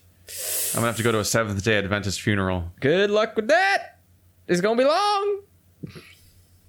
I mean, a Catholic one is like an hour and a half. If the wife goes first, I'll have to go to 2 Seventh-day Adventist funerals. I encounter religious people in my life. Just hope they go at the same time. So it's just one funeral. I encounter or find out they're right and they're actually immortal, and then they just never die. Oh God. They have all these dietary things that are supposed to make them basically immortal, and it's just, and they treat cancer by praying, and there's all this shit that I'm like, you are hurting people. But like, they're so preachy and so pushy in a way that like no other religious person in my life has ever been. Oh yeah. And I'm just like, oh Jesus, I just don't like visiting them because they try to convert me every single time. And it's like, Jesus, go stop. No, Jesus needs you to keep going. Jesus, stop. Jesus, stop, Jesus, stop. But no, like, the guy was sitting there in this, like, just giving a sermon. He's saying, like, this is why we come to mass every Sunday, is so we can be clear of our sins, so we can go to heaven. Oh, he's like reminding you can die at any time, like almost like an insurance salesman. He's like basically fucking threatening you that if you don't come to church every Sunday, then you're going to die and not go to heaven to see this dead family member you love so much. And I'm like, are you holding a dead person's soul hostage right now? The amount of anxiety that has been given to children by those kinds of talks is like the worst. So it's almost abuse. The worst part is almost abuse. How that actually like terrifies children. Oh yeah, and whereas the older parents are all like jaded and used to all this and aren't even actually thinking about what's being said anymore, and the children are like, am I gonna die and go to hell if I die on a Tuesday? And like, it's like, Jesus Christ, you can't unload this on 6-year-olds. You gotta stop. The worst part is that, well, there's 2 worst parts. One is that that family sent their children to a religious school, which is an egregious thing to ever do. Fuck you, you terrible human beings. Secondly, they brought the fucking kid school choir in to sing at the funeral. I was like, did their parents approve to them showing up at a fucking funeral for some random person? Oh, somebody else's funeral? They're just random kids at some random person's funeral. Just gotta get them used to death early. And they're listening, they're here while all these people are crying for a dead body they don't even know, and they're singing songs to the dead body, basically, trying to help it go to wherever the fuck it goes. I don't know, fucking hell. Did you ask them to do Thriller? No, but they did sing Over the Rainbow at the end, which was requested by the person, which I said, that's not a religious, why the fuck did you, what? Who was it requested by? The person who died. Well, that's fine.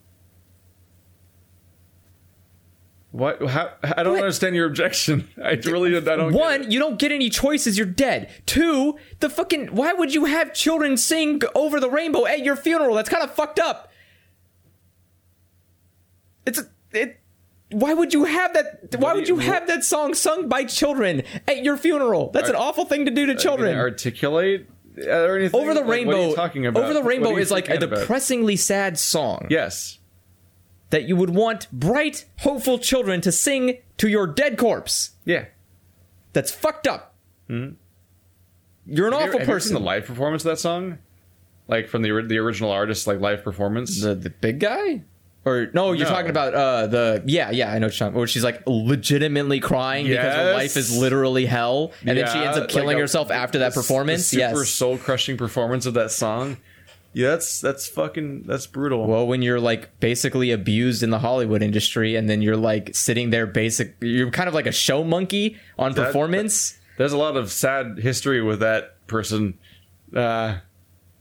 Yeah. Yeah. Yeah. That was a whole internet rabbit hole I went down because of the one time that Get Happy was on House. Oh. And I looked into Get Happy, and then I'm like, oh, it's the same person that originally made Over the Rainbow, and like I kept getting further into that stuff, and I was like, oh no. Yeah, it's the same girl who played Dorothy in Wizard of Oz. Judy Garland. Julie Garland. There we go. I had to get her name right. She went through It's bothering me. hell of a time. Yeah, when she was doing Wizard of Oz, she was not allowed to like eat. She had to do drugs to like keep herself thin. She had to deal with a lot of sexual like molestation and assault. She basically didn't get really paid that well. Everyone kind of hated her. She then went on to do Broadway, but everyone was just like, yeah, you're that girl from the Wizard of Oz. And no one really took her that seriously, and everybody wanted her to sing the fucking Over the Rainbow song. So eventually she just killed herself, because why bother? And so that was really sad, and everybody was like, oh, the tragedy. I was like, you are all the reason she died. Why are you sad? Like, you can't be sad if you're pushing a person off a cliff. Oh, they died. Like, you can't, what the fuck kind of, like, I don't know. I'm imagining a serial killer's like sad as they're stabbing someone's heart. They're like, how come you're dying? It's like, literally you. Why are you can't cry. You killed them. You can't be sad about murder. But I don't think we're in Kansas anymore. But in any case, don't have funerals in Catholic churches, because that's fucked up. They shouldn't be using your death as a means to gain more profit, and that's not okay. And I don't know why other people think it's okay. Is that your doorbell? No, it wasn't. But he's just insane. But the yeah, but Well-known insane person, Shadow. Yeah, but it was like, because I was sitting there and I was like texting and I was chatting, and then I was like, took a second. I was like, wait, is this guy like pitching Christianity to me? Is he like trying to get me to come back next week for a service in the middle of someone's death?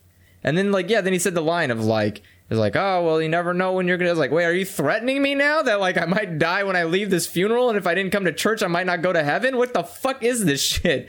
I was like, this is the most There's a weird context of like, yeah, in a way, on some level, there is almost like it's almost like the priest equivalent of like closing out the funeral with like, comment, subscribe. Yeah. Like, yeah, that's like, basically what it is. This is my job, and I need to maintain a viewership, or this doesn't work for me. The worst thing too is I fucking hate that they have these priests who are not people that are like actually important to the person who died.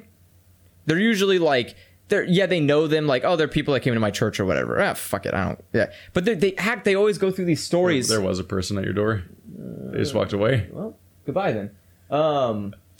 There was there's always like they waited for a while too. I think they wanted to see you. I don't know who it was. I don't know. They just walked away to the side to the right now. They're fine. The that wasn't just a package delivery. No, the what's it called? What's it trying to say? Fuck. Oh, they always give these speeches. They give these really awkward speeches where they try to act like they've been best buddies with this one of thousands of random people that show up to their church every fucking week.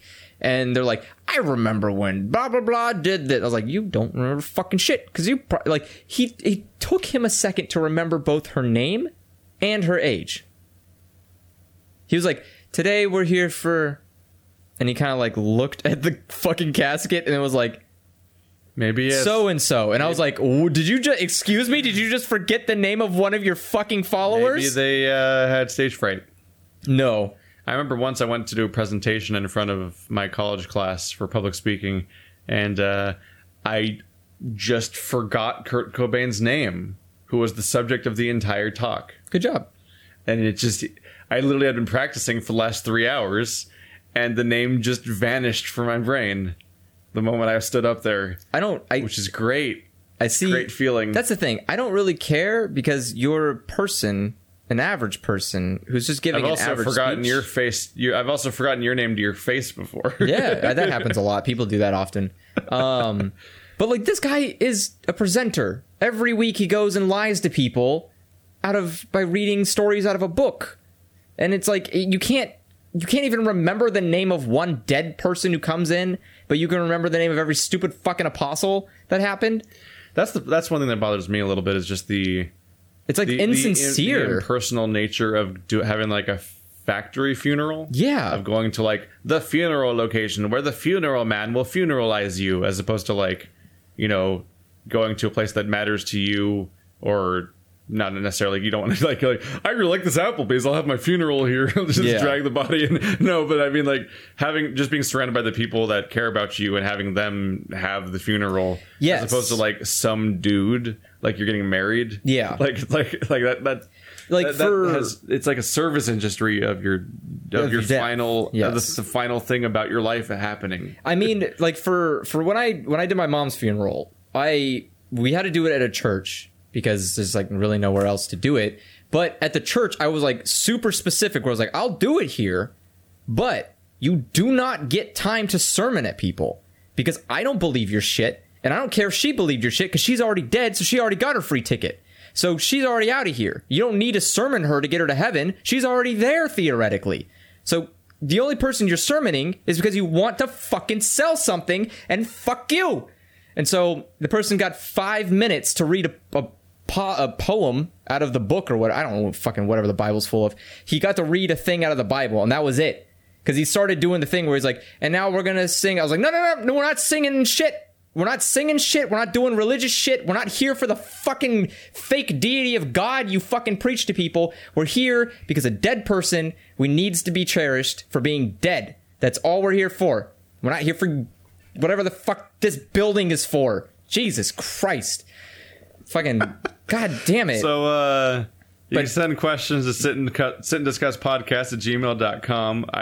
We'll probably get to the next week, unless somehow we introduce a topic 5 seconds into the podcast that somehow goes continuously. I swear we're getting the fucking questions tomorrow. We'll just have to open with a question without talking about anything, and then nothing can take root. Yes.